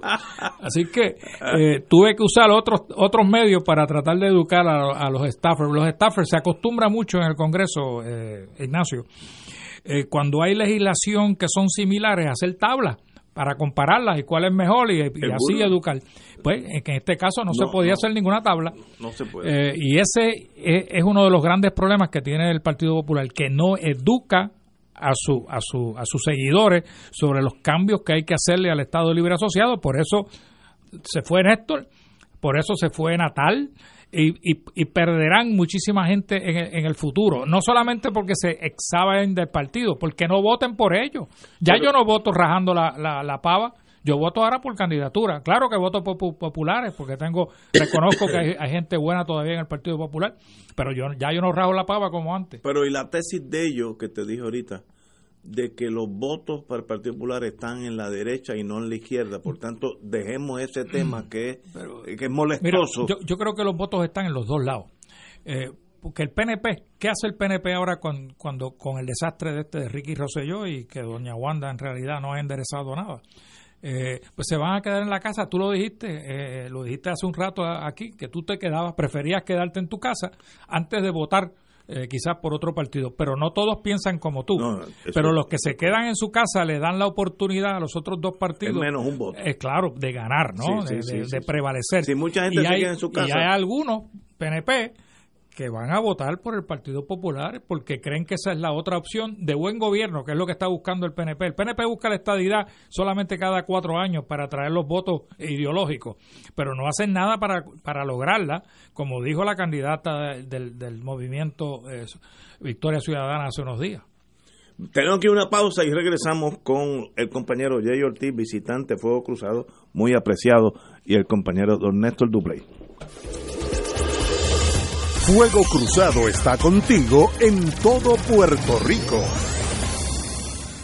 En Barrio Chino, Asian Rican Cuisine, encontrarás una variedad de platos chinos y criollos. Puedes combinar estos sabores para saciar tu paladar con lo que te gusta. Pepper steak con arroz manposteado, bistec encebollado con arroz chino, pollo a la naranja, agridulce, al ajillo, enchilado o a la plancha, mofongo de yuca, pionono spring rolls, dumplings, sopas lo mein, arroz barrio chino con amarillos dentro y mucho más. Estamos localizados en el Food Court de San Patricio Plaza. Llámanos 787-781-6752, 781-6752, Barrio Chino Asian Rican Cuisine.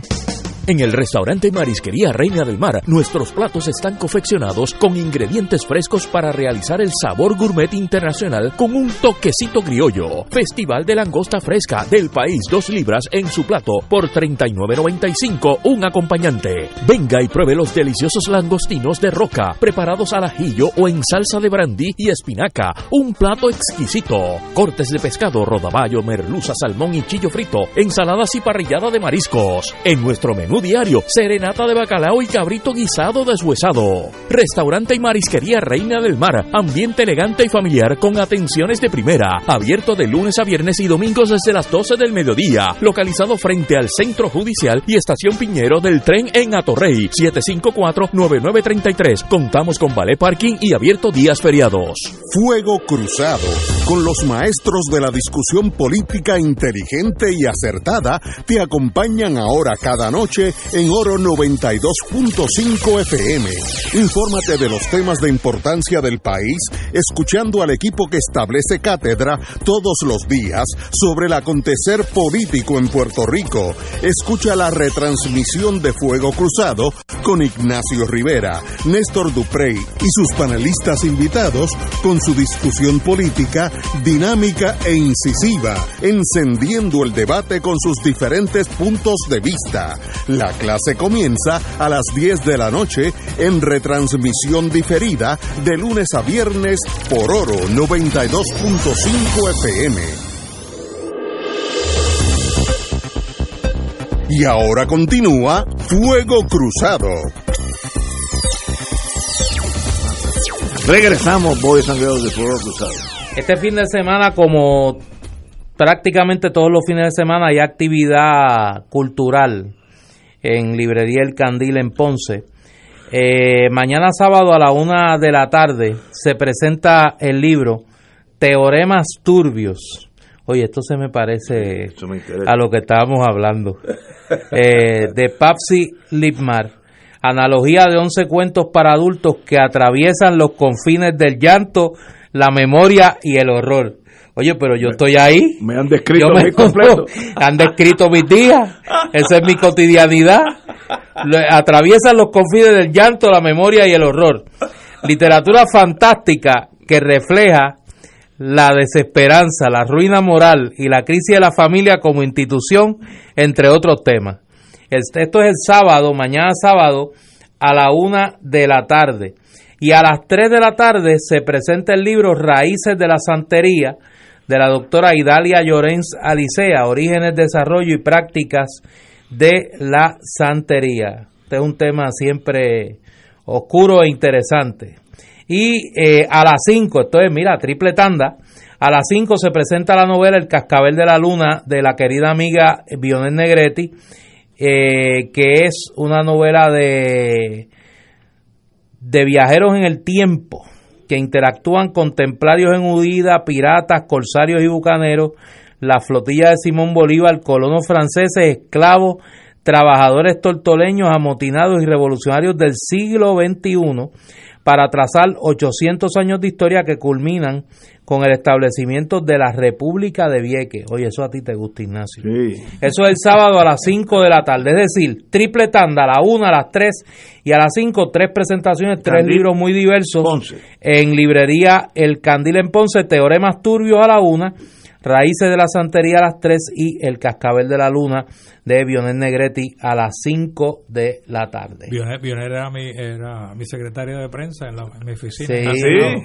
Y después, de hecho, ha escrito varias novelas. Esta no es la primera que escrito. Esa no es la primera. Y excelente. Yo me quedé en los Teoremas Turbios. Sentí que era autobiográfico. Mira, estadistas que votarían por el Partido Popular. Yo no conozco ningún ejemplo, pero no, la que se está postulando para comisionada residente del movimiento no hubiera votado por el PNP, pero quizás hubiera votado por el Partido Popular.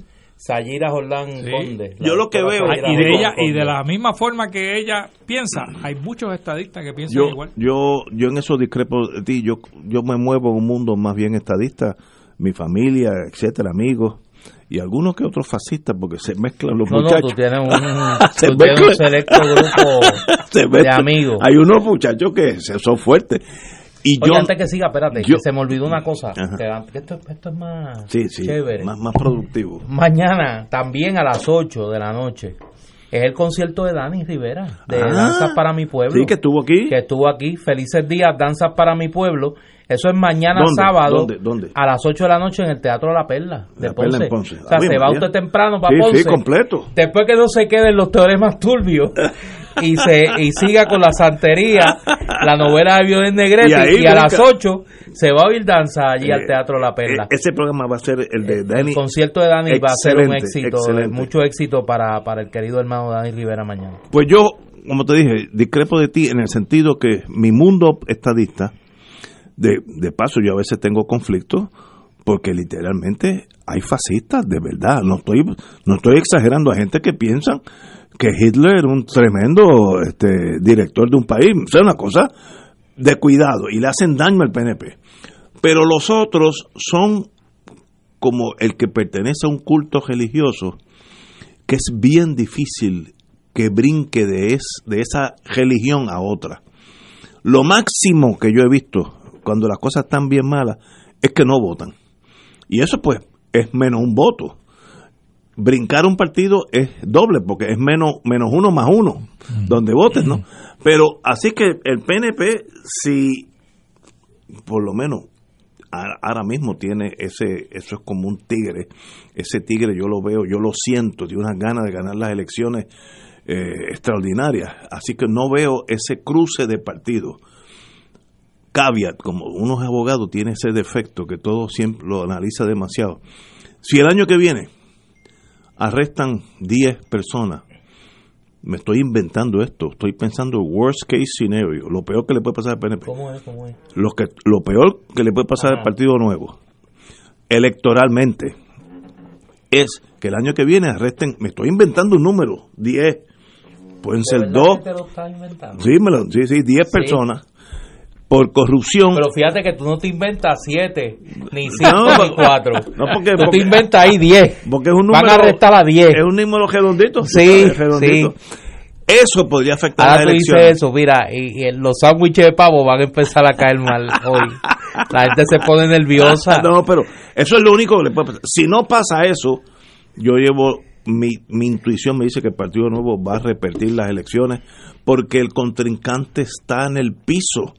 Por ejemplo, Yeyo, tú pesas menos que yo, pero yo peso sobre 200 libras, es el peso completo en boxeo. Imagínate que yo es un cuadrilátero con un gorila que pese 220 y me mete un puño a mí porque yo cualifico para ese peso. La cabeza va a tener a la tercera ronda a la tercera línea. Pero si yo voy allí, por malo que sea, falta de entrenamiento, y el otro no sube el cuadrilátero, yo soy el campeón mundial del peso completo, por default, porque nadie vino. Y eso puede haber algo de esas en estas elecciones. Por todos los problemas del PNP, si el Partido Popular sigue como está, va a perder. Y el otro va a ganar porque, como decía Gallizá, que en paz descanse, para que el PNP pierda, alguien tiene que ganarle. Es una ley de física. Para que el PNP pierda, otro partido tiene que ganarle. No veo el Partido Popular con el desastre emocional que sufrió cuando el Tribunal Supremo dijo, mire, el ELA nunca ha existido. Ustedes son una colonia. Los americanos son finos. Cuando uno es un imperio, pues uno puede darse el gusto de ser fino. Además que tengo como 500 bombas de hidrógeno que puedo eliminar el mundo entero. Por eso soy fino. Se refirieron a nosotros, el Commonwealth of Puerto Rico no existe, existe el territorio no incorporado. Eso es una colonia. Los ingleses eran, los franceses, los italianos hablaban de las colonias. Pues esto es lo que es esto. El Partido Popular recibió eso. Y el mismo día, por la tarde, o al otro día, el Congreso, el Senado, el Congreso aprueba la Junta de Supervisión Fiscal, que le quita a Puerto Rico toda la mitología que era un gobierno, toda aquella cosa de Muñoz Marín, que sí un gobierno común, todo eso. ¿Qué queda del Partido Popular? Oye, y lo digo con la mejor buena fe, tú me conoces, yo no tengo grandes enemigos, porque no tengo tiempo para ser enemigo. Pero ¿qué queda del Partido Popular? Que quieren hacer un buen gobierno, lo concedo. Eso es un arma que puede ganar una elección, porque a veces la gente está tan aturdida que lo que quieren es un gobierno limpio. Eso es todo. Pero mira, no hay más Ignacio, nada. Yo y Néstor debe tener su opinión. Tú sabes de eso más que mira, yo estaba hablando en las redes sociales precisamente con una persona que lo que me dice, el Partido Popular puede ganar porque el énfasis tiene que ser buen gobierno. Yo me lo acabo de inventar. Sí, pero es que esa es la motivación de los 4 candidatos para no hablar del estatus, ¿no? El buen gobierno es el énfasis, ¿no? Hay que hablar de buen gobierno, porque el PNP ha hecho mal gobierno. Pero mira, aunque tú hagas buen gobierno, el gobierno federal interviene en tus decisiones. Todos los días. Por ejemplo, el último ejemplo que de hecho el 21 de diciembre empieza la prohibición legal de las peleas de gallo. Bueno, dicen, yo no estoy en ese mundo, pero dicen que las peleas de gallo en Puerto Rico, la industria del gallo era una industria bien regulada, ¿no? Y no habían conflictos, no había problemas. Eso es verdad. Y entonces pues el gobierno de Puerto Rico estaba haciendo su trabajo en regular bien. Eso es buen gobierno, ¿no?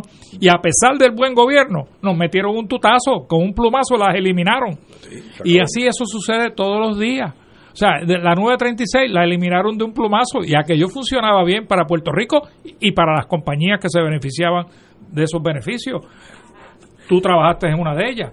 Así que todo funcionaba muy bien, pero nos meten el tutazo independientemente de que, el imperio, haya buen gobierno. A veces sin querer se mueve ese elefante y te aplasta sin querer. Yo tengo, antes de ir a la pausa, una anécdota de eso. Sí, porque ahora te digo yo como de cine Esquiles, si no lo digo reviento. Mira, yo tengo una anécdota de lo que es Estados Unidos, ese elefante de buena fe, pero te puede causar dolor, porque Pueblo encuentra en un viaje que tuvimos a Jamaica, que en Jamaica hay unas plantaciones de esas toronjas que no tienen manchas, son unas toronjas casi perfectas. Pueblo la compraba en Texas, me acuerdo hasta el pueblo, Aglingen, Texas, y eran toronjas de primera clase, pero la distancia de Texas a Jamaica es una cosa despampanante. Entonces nosotros decíamos, pero ven acá, si la podemos traer de Jamaica, es la misma toronja, idéntica, vamos a comprarla en Jamaica. Y nosotros en nuestra inocencia pues fuimos, las compramos en Jamaica. No había llegado al muelle, vino una muchacha que para mí tenía como 12 años, de lo jovencita que era, de Department of Agriculture, de la agricultura, y nos dijo, mire, ustedes no pueden traer toronjas, pero mire si yo la estoy trayendo ya. Sí, pero estas son de Jamaica, ¿y esta cuál es la diferencia? No hay diferencia, lo único que no se puede traer. ¿Por qué?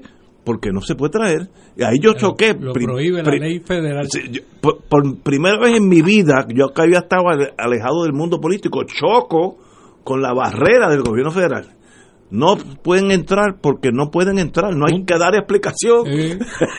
Y luego uno lo entiende, uno es, pues más o menos, pues hay que proteger la agricultura nacional. Yo entiendo eso, pero eran 4 o 5 furgones al mes, que no es nada. 0 trajimos. Eso es así. Y ese es el gobierno federal. ¿Cómo el Partido Popular maneja esa realidad? Es bien difícil, porque si me muevo para tratar de obtener algo más de soberanía, el PNP me va a atacar. Tú ves, estos son los comunistas de siempre, entonces me asusto. Entonces llegan a un momento que no hacen nada, que es peor. Y yo creo que estamos en la nada. Ese es el gran problema. Vamos a una pausa y regresamos. Fuego Cruzado está contigo en todo Puerto Rico. Tiene cáncer de próstata metastásico. Recibió quimioterapia y la enfermedad continúa. Llame a Pan Oncology Trials al 787-407-3333. Pan Oncology Trials, empresa de investigación clínica de calidad para pacientes con cáncer en Puerto Rico. 787-407-3333. Afiliado de Medicare Advantage, es el momento de escoger el plan médico y médico primario que mejor le sirva a su salud y bienestar. Los doctores Belinda Rodríguez y el doctor José López, especialistas en medicina de familia y geriatría, están atentos a las situaciones de salud de sus pacientes con un cuidado integral y personal. Ellos aceptan MMM y PMC Advantage. Tiene hasta el 7 de diciembre de 2019. Escoja lo mejor. Llámenos al 787-778-2100. Llegó la Navidad, época de celebrar, y en Jesús Mediador te invitamos los días sábado 30 de noviembre desde las 12 del mediodía y el domingo 1 de diciembre desde las 9 de la mañana a compartir en familia con nosotros en el Festival Navideño de Jesús Mediador dedicado a Dagmar. Celebra y disfruta con tu familia del Festival Navideño que, como todos los años, la comunidad Jesús Mediador te brinda. Habrá kioscos, música, artesanos, artistas invitados, Andrés Jiménez, Gary Núñez y Plena Libre, Las Atípicas, Los Enemigos del Silencio, Tuna Bardos, Trovadores y muchos artistas más. Ven en familia a celebrar. Recuerda, 30 de noviembre y 1 de diciembre. Carretera 871, Barrio Volcán, Bayamón. Navidad es amor y en Jesús Mediador te la damos a ti. Te esperamos. Y ahora continúa Fuego Cruzado.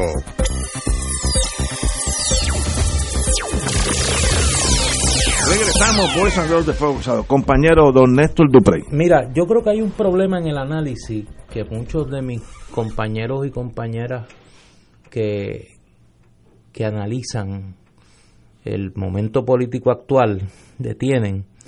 Y yo creo que nosotros vamos a tener una interrogante sin resolver hasta muy cercano el evento electoral, que no es nueva en Puerto Rico. En las elecciones de 1932 y 1936, y yo creo que desde el 1924, cuando se da la alianza de un sector del Partido Republicano con el Partido Unionista y de un sector del Partido Republicano con el Partido Socialista, se crean dos bloques electorales que luego se van a convertir en el Partido Liberal y en la Coalición Republicana Socialista. Y por dos eventos electorales ese era el mundo político. Cuando se acercaban las elecciones de 1940, para los comentaristas de la época era inconcebible que el Partido Popular, que era un desprendimiento del Partido Liberal, tuviese la más mínima oportunidad de ganar las elecciones de 1940. De hecho, por mucho tiempo hubo periódicos que ponían el nombre Partido Popular entre comillas, como si sencillamente que no era ni popular. Que no era un partido, o sea, era una idea que un partido que estaba por inscribirse, que se vino a inscribir temprano en 1940, aunque comenzó en 1938, que no empezó a haber celebrado su asamblea constituyente en el Parque Sisto Escobar y llenar el Sisto Escobar. La gente creía que no tenía posibilidad ninguna. De hecho, los Estados Unidos, el gobernador Leahy, su opción favorita era un desprendimiento que a su vez había dado de la coalición republicana socialista, que se unió a lo que quedó del Partido Liberal y fundaron la unificación puertorriqueña tripartita. Eran los tripartitas los favoritos de la administración Leahy y eran los favoritos de la elección, porque decían, pues esta gente son los que se van a llevar la coalición. Se queda Martínez Nadal, que estaba enfermo de cáncer, Santiago Iglesias Pantín ya había muerto, Antonio R. Barceló había muerto, y de momento en 1940 el Partido Popular esa noche gana el Senado, empata la Cámara y luego logra, con los votos de los 3 representantes de la unificación tripartita, elegir la dirección de la Cámara de Representantes, un partido que nadie le daba la oportunidad de lograr triunfar en las elecciones de 1940. Y yo creo que es que se está subestimando el hastío de la gente con los dos partidos tradicionales. Yo no estoy diciendo, para que nadie me venga a imputar lo que no es, que aquí va a haber una avalancha de votos a favor de Victoria Ciudadana. Yo no estoy diciendo eso. Yo sí estoy diciendo que, por ejemplo, la última encuesta que tenemos a la mano, la de Nexos, le da un 4% a Victoria Ciudadana y dice que hay un 14% de los electores que dicen que estarían dispuestos a votar por un movimiento político nuevo, sin saber quién es ni nada.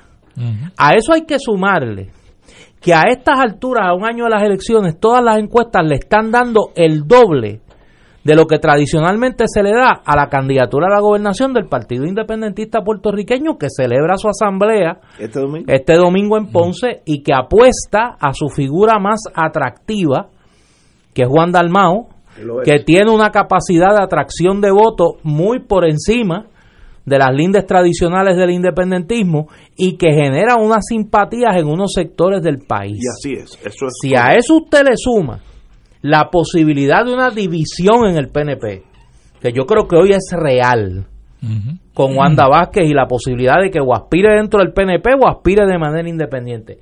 Si a eso usted le suma la descomposición del Partido Popular, que yo creo que ya es más que evidente. Ahí no hay que analizar nada.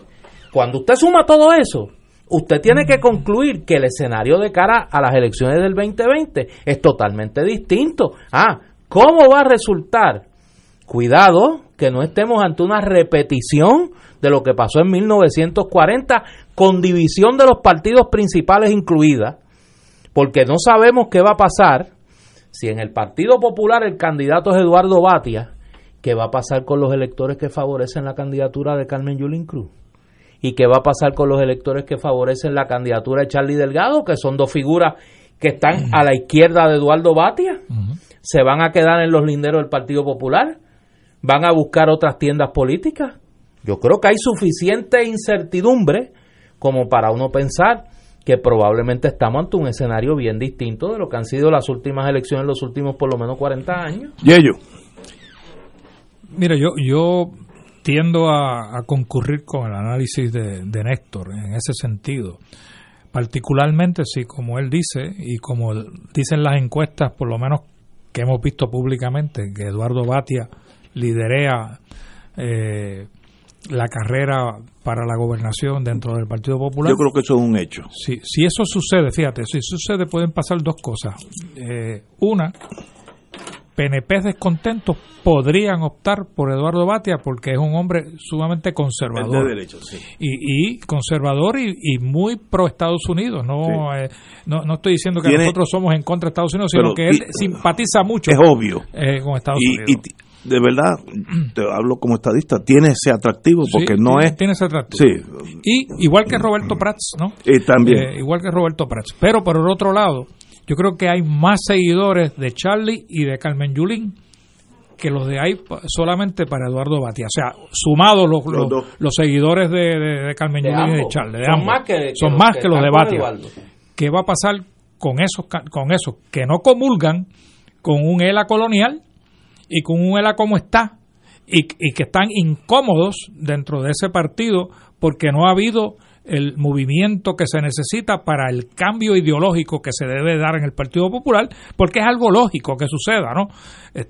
Así que es muy posible que si Eduardo prevalece en la primaria del Partido Popular, esos seguidores de esos dos otros candidatos emigren hacia otros candidatos en otros partidos que van obviamente a participar en las elecciones. Yo veo esa posibilidad muy grande y que capture Victoria Ciudadana muchos de esos seguidores. Yo donde el análisis de ustedes dos pues son gente privilegiada en el análisis, donde yo discrepo es, y puedo estar equivocado, donde yo discrepo es la emigración de los estadistas hacia el mundo popular. Eso yo no lo concibo, es algo, tal vez el problema sea yo, y yo estoy pensando que los estadistas son como yo, y eso uno puede tener un error. Lo que pasa es que hay una franja de electores que ahora, no son PNP. La abstención es así esto. Que no son PNP ni son populares. Y que unas veces votan por el candidato del Partido Popular y otras veces votan por el candidato del PNP. Yo diría que ahí puede haber 50,000 votos de ambos partidos. Pero en una elección cerrada de baja participación, 50,000 votos pueden ser casi 3 o 4% de los votos. Ese 50,000 votos, lo digo porque recuerdo a Juan Manuel García Pasalacua, nuestro querido mentor, que decía que esos independientes, en el sentido que pueden votar por cualquiera de las tres opciones, según Juan Manuel había 50,000 y él sabía de ese mundo. Y hay unos votos, como bien dijo Yeyo ahorita, que están al otro lado de la colindancia entre el PIB, para poner una figura electoral, y el Partido Popular. Esos electores no se sienten atraídos por la figura de Eduardo Batia. No. Esos electores, si Carmen Yulín no es la candidata del Partido Popular, van a buscar otras opciones, o votan por Victoria Ciudadana, o votan por Juan Dalmau, o no votan.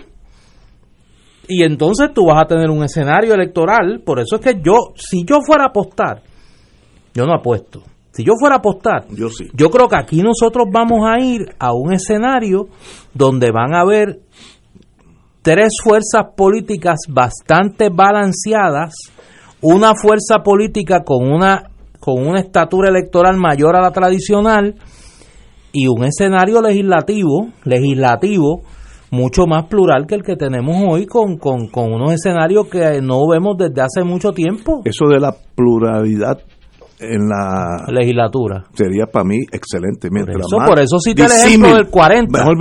Por eso cité el ejemplo del 40. El Partido Popular pudo organizar la Cámara en 1941 porque contó con unos votos que no eran populares, que era de un tercer partido. Y lo señalo porque quizá nosotros estemos en el umbral de una situación así, si las fuerzas entre el PNP y el Partido Popular a nivel legislativo son parejas y hay una tercera fuerza que podría ser Victoria Ciudadana con una representación legislativa que puede decidir a dónde se inclinan las cámaras en cuanto a la mayoría legislativa. Como los senadores del PNP en el cuatrenio de Aníbal, creo que fue. Sí, los auténticos. Los auténticos en el Senado le daban una mayor pluralidad a esa legislatura. Sí. El problema era la Cámara, ¿no? Sí. Pero en el Senado había ese balance. Vamos a una pausa, amigos. Fuego Cruzado está contigo en todo Puerto Rico. Si tienes 62 años o más, ahora es tu oportunidad de vivir en una comunidad diseñada para responder a tus necesidades. A pasos de Plaza Escorial, Altergarte en Las Teresas es un complejo de vivienda cómodo y seguro con apartamentos tipo estudio o de una habitación equipados con gabinetes de cocina, estufa, nevera y calentador, agua gratis y cable TV disponible, lavandería, hermosas áreas verdes y estacionamiento. Disfruta de una vida segura y saludable. Se parte de nuestra comunidad. Es fácil solicitar. Llama al 787-769-2054. Altergarte en Las Teresas, 787-769-2054. Escucha los sábados a las 5 de la tarde Para Servirte, un programa del Colegio de Profesionales del Trabajo Social de Puerto Rico, con los temas de interés a la comunidad. Recuerda, los sábados a las 5 de la tarde Para Servirte, por Radio Paz 810. Tiene cáncer de próstata metastásico, recibió quimioterapia y la enfermedad continúa. Llame a Pan Oncology Trials al 787-407-3333. Pan Oncology Trials, empresa de investigación clínica de calidad para pacientes con cáncer en Puerto Rico. 787-407-3333. América en Misión. El Evangelio es alegría. Rumbo al lanzamiento internacional del 6º Congreso Americano Misionero Camp 6. Domingo 16 de febrero del 2020 en la Basílica Nuestra Señora de la Guadalupe en Ciudad México. Desde las 10 de la mañana. La iglesia peregrinante es misionera por su naturaleza. Domingo 16 de febrero del 2020 en la Basílica Nuestra Señora de Guadalupe. Transmisión por la web y redes sociales del Camp 6 Puerto Rico 2023. Y ahora continúa Fuego Cruzado.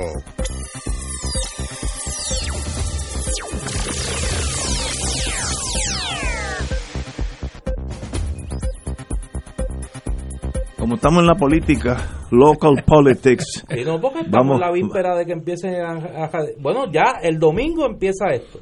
El PIB tiene su asamblea, va a nominar su cuadro de candidato y va a presentar, según leí de Roberto Iván Aponte, una nueva visión de la lucha por la independencia. Yo diría que Juan Dalmau, del PIB, que ha estado aquí varias veces, sí, es una de las mejores opciones que yo he visto en el PIB hace décadas, porque tiene la juventud, divino tesoro, es lo que llega a unos sectores que el liderato independentista tradicional no llega. Es lo que dicen en computadora user friendly. Sí. Se puede meter en cualquier cafetín en el Viejo San Juan y cae bien porque es de pueblo. Mira, yo admito, ese es un buen candidato. Yo admito mi prejuicio con Juan, prejuicio positivo.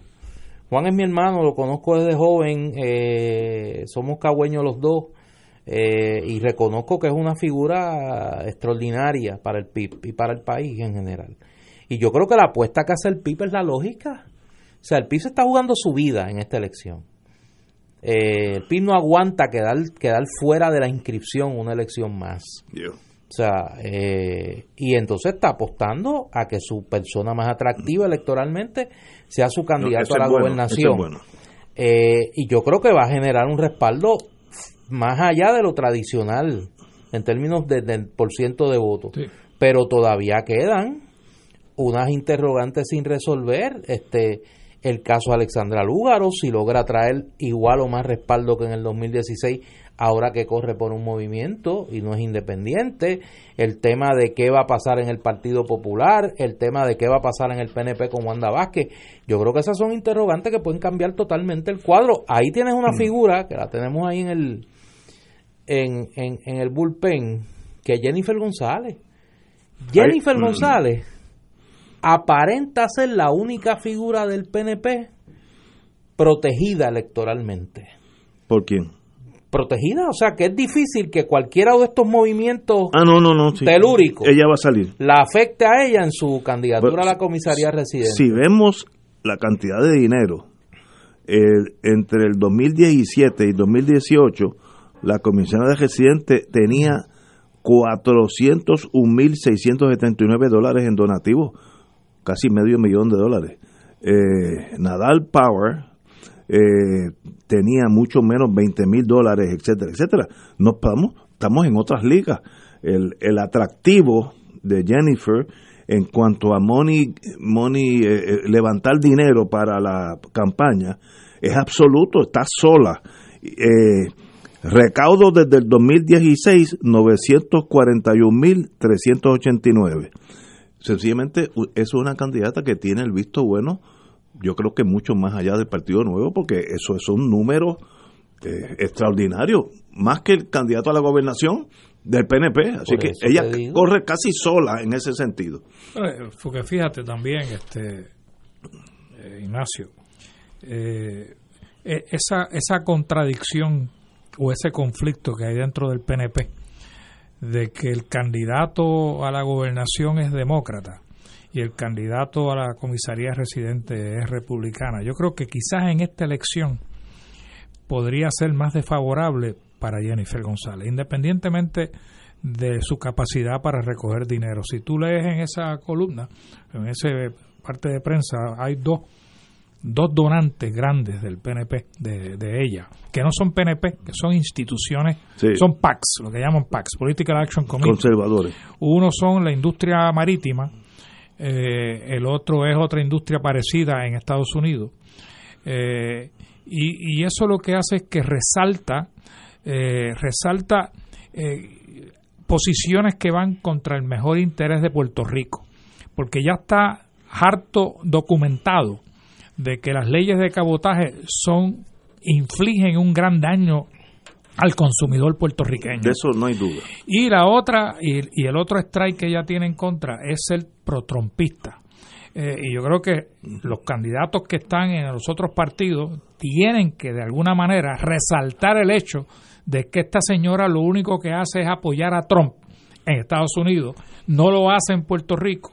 Y Trump es el más daño que nos ha hecho a Puerto Rico. Trump es un presidente malvado, no como lo digo yo, lo dicen en Estados Unidos, presidente malvado, que le ha le ha cohibido a Puerto Rico recuperarse del huracán María, porque nos han puesto tantos obstáculos en Casa Blanca para que ese dinero fluya.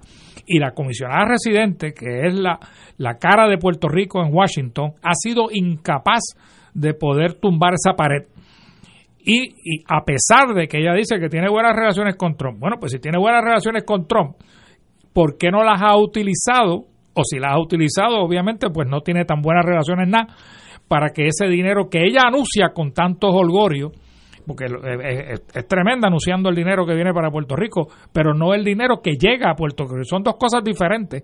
Se le asigna dinero a Puerto Rico y no le llega. Por Trump y quizá por una falta de gestión agresiva y firme de parte de ella. Y un toque de corrupción que tampoco pone a los burócratas en veremos, porque lo han dicho.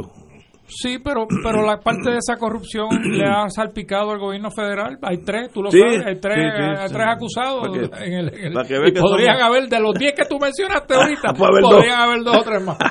Mira, ¿cuántos son 10 tú dijiste? Yo me inventé un número, no me citen ahora, que va a haber mucha gente que me va a llamar esta noche. Yo dije un 10. Tú eres un buen abogado de defensa. Sí. Oye, y antes que nos vayamos, porque ya veo que ya mismo nos vamos, ya pasó el weekend ya el lunes se acaba el weekend de Acción de Gracias. Y hay ahí como un espacio. Sí. Pero no te rías, estoy hablando en serio, ¿por qué tú te ríes? Oye, déjame hablar. Tú te ríes y me coartas mi derecho. En el campo se dice... Pero óyeme, déjame terminar, tú no sabes ni lo que yo te voy a preguntar. Yo sé, y ya estoy tenso. Mira, hay un espacio ahí de tiempo en lo que la gente calienta los motores y las morcillas y el lechón. Sí. Como de 2 semanas. Detox. Hay un detox prenavideño. Pero después... Además... ahí puede haber... El nuevo fiscal se tiene que estrenar. Sí. Bueno, como dicen en el campo, mal dicho, así que Nereida, ¿cómo? Luz Nereida. Que me perdone. Se rumorea. Que eso es de campo. Eso viene Se rumorea. No, se rumorea que ya las acusaciones están. O sea, que no hay que hacer más nada, ya está. ¿Qué cuestión de diligenciar la cosa? ¿Cuándo jalas el gatillo? No sé. Esos son rumores, yo no tengo evidencia ninguna, así que no me llame nadie. Eso acá tú miras ahora. Pero ¿qué deben hacer? Dale un consejito de weekend. Se rumorea. No, hablar, tener muy constante contacto con su abogado, constante. Apuntar el número. Sí, que se lo sepa de memoria. En la nevera. Y en la nevera, porque fíjate, eso yo lo he vivido. Si a las 6 de la mañana se llevan el vecino, sí, y el vecino tiene mi celular, tiene todo, lo sabe de memoria, pero se lo llevan, la esposa no tiene el número. Mira, y ahora hay que añadir otra. No reciba parranda sin avisar. No, las parrandas. Para no pasar susto. Sí, dígale, el que le vaya a llevar una parranda, el que le vaya a llevar una trulla, que le avise. Cosa que si usted ve unos carros raros llegar a su casa, que no piense que es una parranda, porque imagínate. Estas parrandas federales son de 5 a 6 de la mañana. Sí, así que no. Un guícharo, ahí no hay guícharo. Ahí no se oye ni un guícharo, ni un cuatrito. Yo tengo un caso que fue un chiste. Oye, mira. FBI, open the door. Mira, yo tengo un caso que es un chiste, pero es verdad, hubo hasta un caso de eso civil.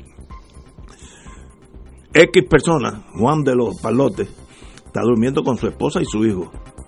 De momento llegan gente del FBI de combate, y lo que oye es que arrancan la puerta de cuajo y entran para adentro. Ellos están en la cama y lo están apuntando con M16. Imagínate el susto. Era la casa errada, no no tenía nada que ver con nada, porque en urbanizaciones se parecen las casas. No, y las calles, por ejemplo, puede ser me estoy inventando, B1, pero la de atrás es B2. Entonces, pues los americanos se equivocaron, se metieron en la B1 en vez de la B2.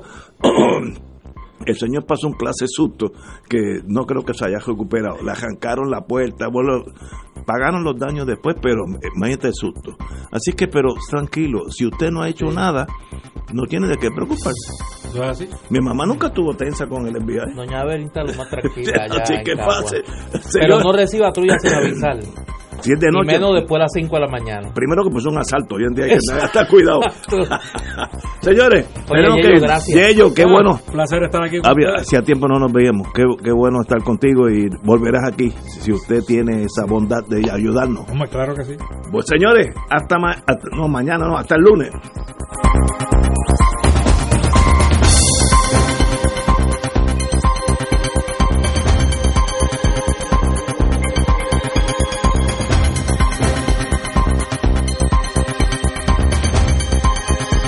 Esta emisora y sus anunciantes no se solidarizan necesariamente con las expresiones vertidas en el programa que acaban de escuchar.